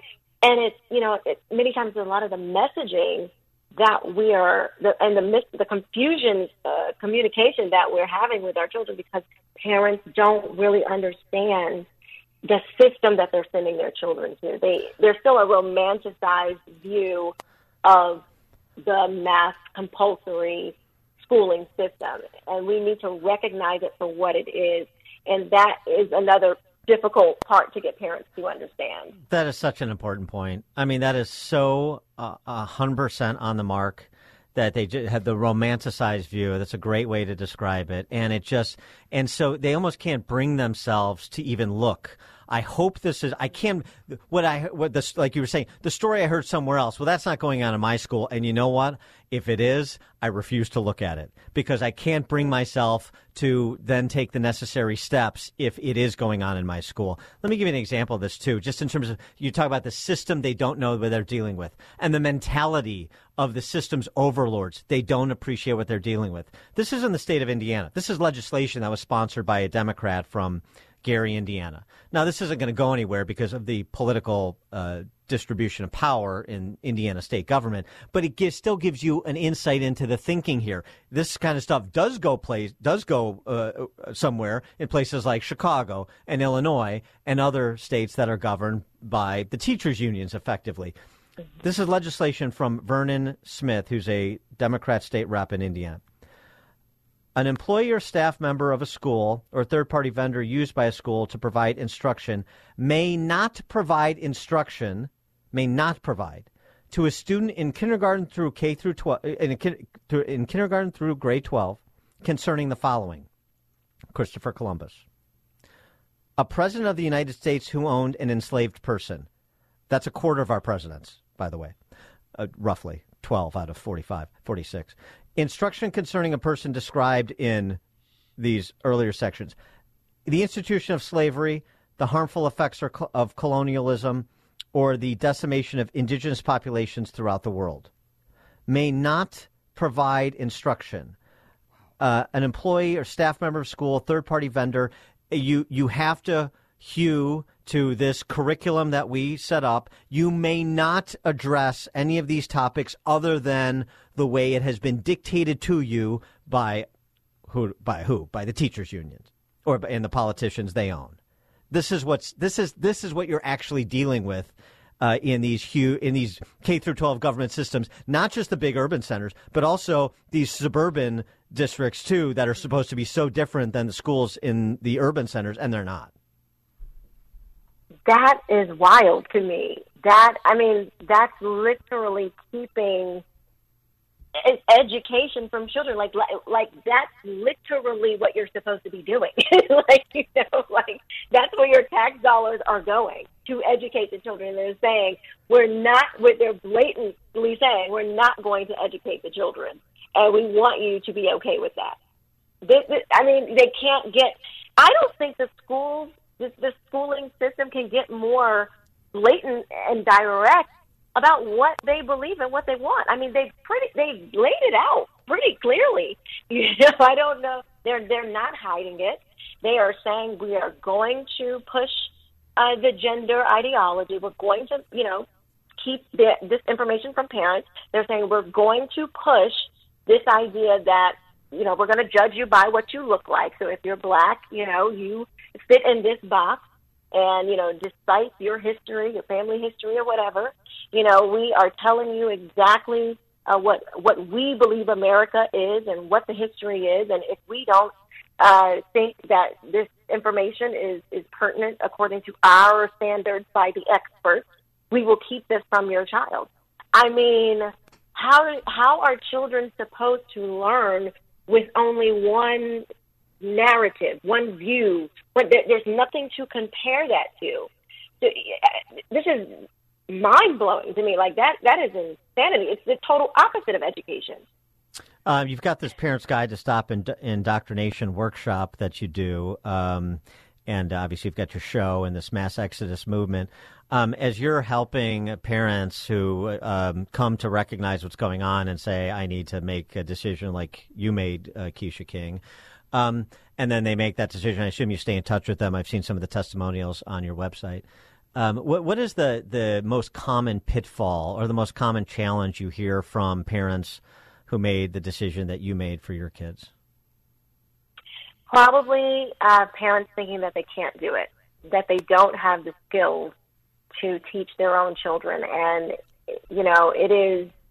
that is not true. I am a Christian, and I do believe that God has given us, as parents, when we have the gift of children, we also come with the ability to teach our own children. You really do. We've just, again, become romanticized with the system in thinking that in a certain way. No, we don't have to teach them in that way. Children can learn. Children are not one, they can learn in many different ways, and most children benefit from, a more customized learning environment. And schools is a one-size-fits-all, and so many kids fall through the cracks, and they end up hating school, and then we associate schooling with education, and they're just two totally different things. But that's the main thing that parents feel like they can't do it, and I'm here to tell you that you can. You absolutely can. She is Keisha King, homeschool mom of 2 daughters, founder of the Mass Exodus movement that aims to get children into better learning environments, host of the eponymous Keisha King Show, and again, she has the Parents Guide to Stop Indoctrination workshop that you should check out. Keisha, where can people get more information about that and your Mass Exodus Movement project? Yes, they go to massexodusmovement.com. It's the first link there. Sign up. We have a workshop coming up on the 15th, February 15th. So I'm excited about it. Very good. Keisha King, thanks so much for joining us. Pleasure. Appreciate it. Thanks for having me. And she joined us on the Turnkey.Pro answer line. There's only one radio show in Chicago talking about today's biggest stories and telling you what they really mean. That show is this one, Chicago's Morning Answer on AM 560, The Answer. Only the biggest stories, only the biggest guests, and only the biggest opinions. This is AM 560, The Answer.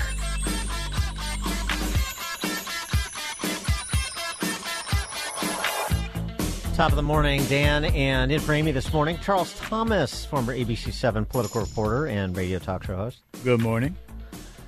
Well, Charles, we've got another attack in the greater New York City area, this in Long Island, that was captured on Ring video.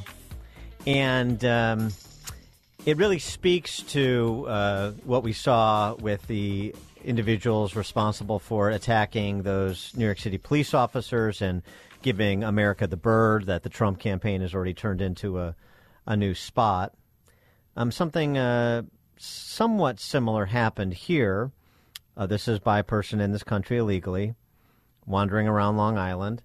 And Kaylee McEnany narrates the Ring camera footage for us. This video doorbell footage shows a migrant stealing a pro-Israel flag from a Jewish family's Long Island home. And one of the members of this family, by the way, lost a relative in the October 7th terrorist attack by Hamas.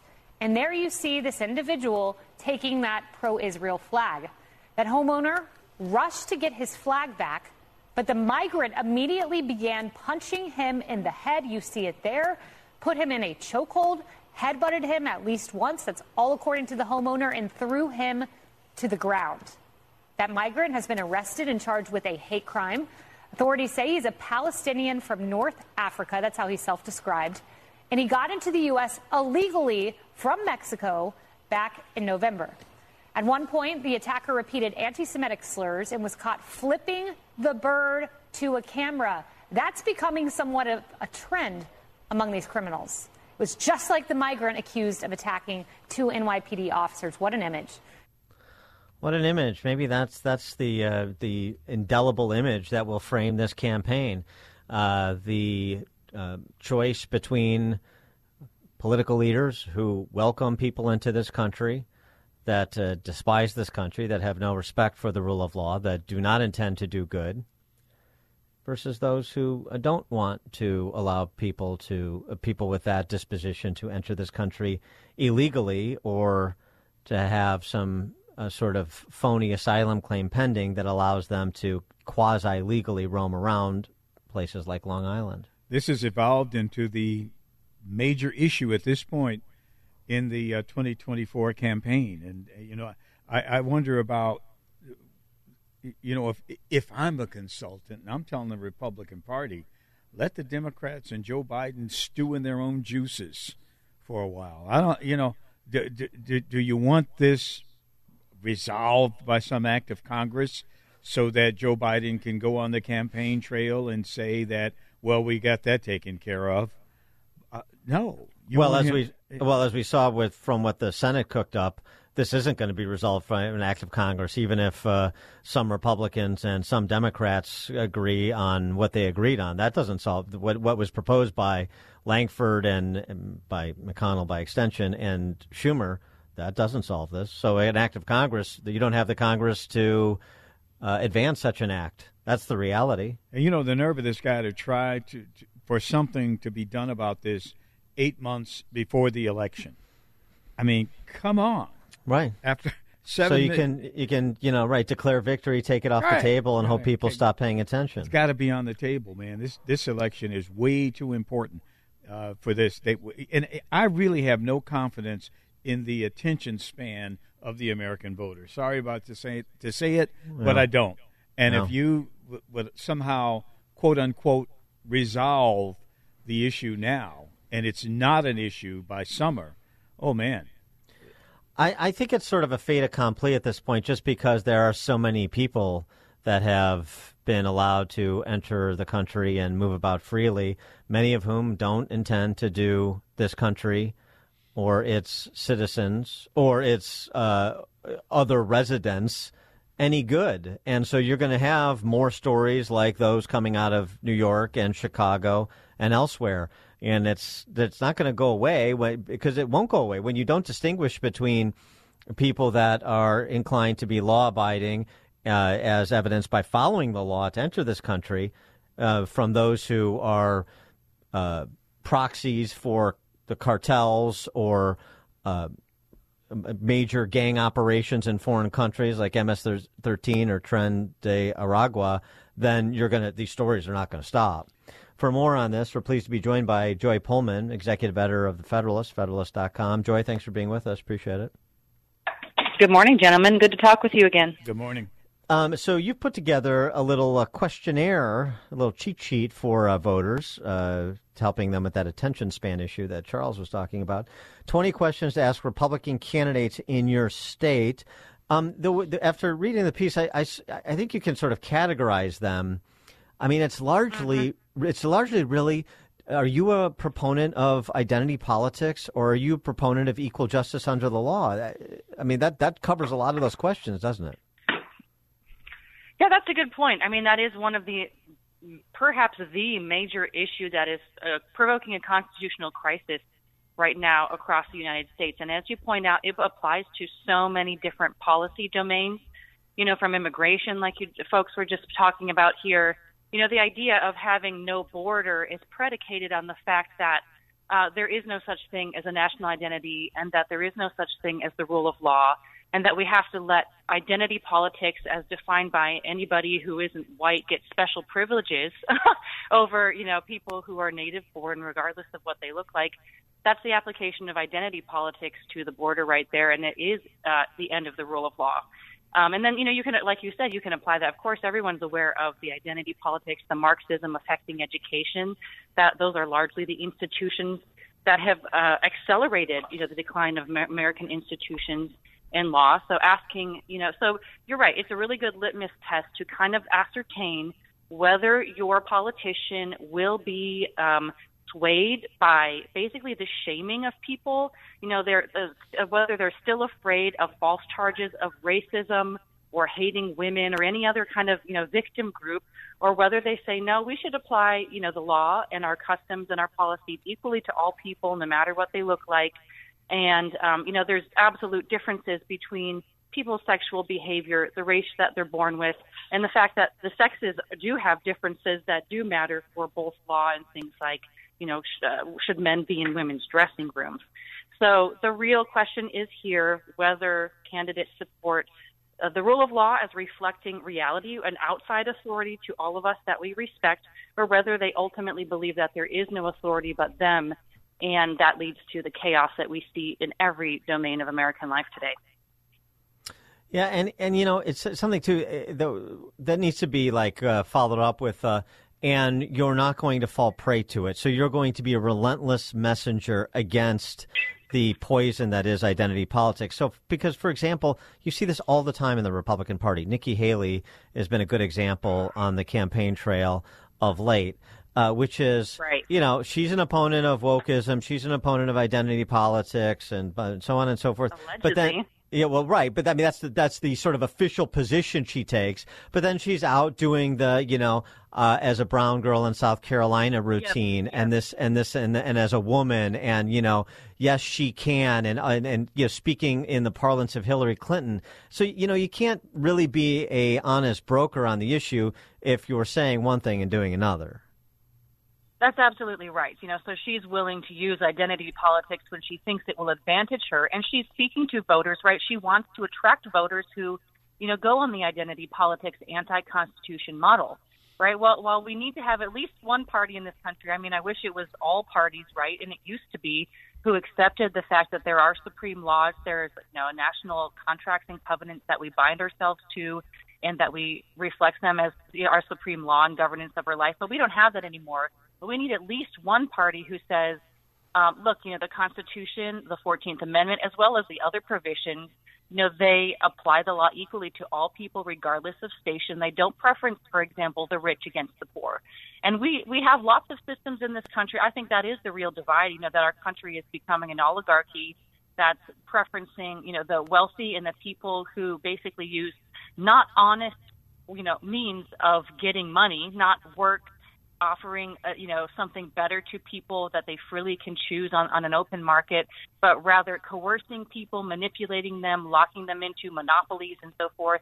That's the real divide in our country, and they're using identity politics to basically distract everybody from the fact that no matter what people look like, they use money as a weapon to steal our rights. There's this Gallup polling out recently. There's a couple of different polls out recently. One shows Biden seeing significant attrition in black and Latino voters, down 20 points among black voters as compared to his run in 2020, which is interesting. And then there was another poll about young people and how the divide between men and women is growing wider in Generation Z, and we already know it's wide. I mean, basically, the base of the Democrat Party, it's often talked about minorities, and it is, but it was missing something bigger. It's really single women.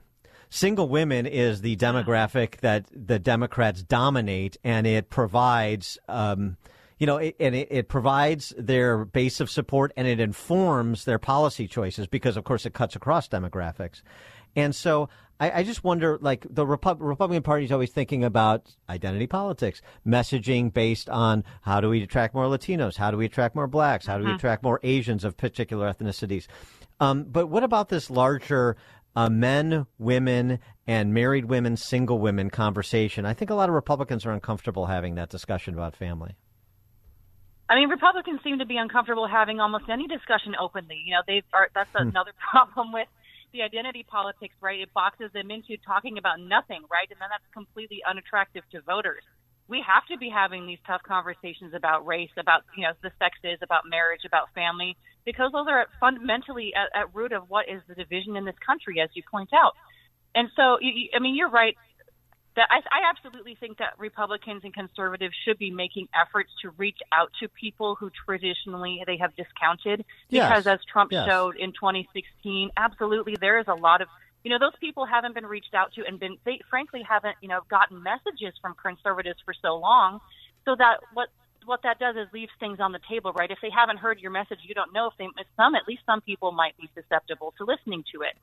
So I think absolutely outreach, to different ethnic, racial groups, and as well as single women, all these groups should be absolutely happening because the corporate media, the internet is so locked down with censorship to prevent these discussions that many times people haven't heard those messages and they would be persuaded by them. So that work needs to be done absolutely. But talking about the single ladies issue, you're right. I've written about some of this, and I think it's very interesting that, what makes women unhappy is what gives Democrats political power. So they have a vested interest in making women unhappy. And I'm, speaking as a woman, a wife, as a mother, before I got married and had kids, kind of surprisingly, I didn't know how fulfilling and delightful that it would be. But but it is absolutely true, and this is borne out by all kinds of social science, that women are happy when they are married and they have children. Their happiness rates just are unparalleled by any other kind of arrangement in a woman's life. So if you take that away from women, by messaging to them that they need to act like men, that their value is found in, being a boss lady in the workplace, and basically sacrificing the worth that women offer in our communities, in our relationships, of doing that work, of building human hearts, of nurturing children. And absolutely, if you take away, the understanding in schools and culture about how much women as women offer to our society by doing what we're so good at with relationships and families, then what you're doing is, you're basically exploiting women, keeping them unhappy, childless, alone in their old age, and making them unhappy on purpose so that you can weaponize them for votes. So I think that's despicable. And, again, that's another area where, right now I know it's touchy to talk about what people do with their lives and their career and their kid choices, right? But we have to be talking about that because I frankly I want, more women to be happy in their lives regardless of how it affects their vote, because I care about them because they're fellow Americans. So we have to be having these conversations, and it's kind of sad that the only people who will talk about it is conservatives. Because again, we are, what's less important to us than the vote is the happiness of our fellow Americans and the peace that we have and the homes that we have and the stability in our society. And so that conversation has to be brought to the fore, and it's often impeded by ideology that, again, gives Democrats power, such as the version of feminism that says women are only valuable if they act like men. Joy Pullman, executive editor of The Federalist, Federalist.com. Joy, thank you for joining us. Appreciate it. Oh, thanks for having me. And she joined us on the Turnkey.Pro answer line. This is the morning show more Chicago radio listeners are choosing. This is Chicago's Morning Answer on AM 560. The Answer. Thanks for listening to Chicago's Morning Answer podcast, sponsored by Signature Bank. Signature Bank takes pride in helping customers grow their business and provide unmatched banking expertise, custom financial solutions, and the industry's best technology. So whether you're a business looking for a deposit relationship or needs a ready source of financing, Signature Bank is the right bank for you. Call today at 773-467-5600 to hear how Signature Bank can help your business grow and thrive. Member FDIC, Equal Housing Lender.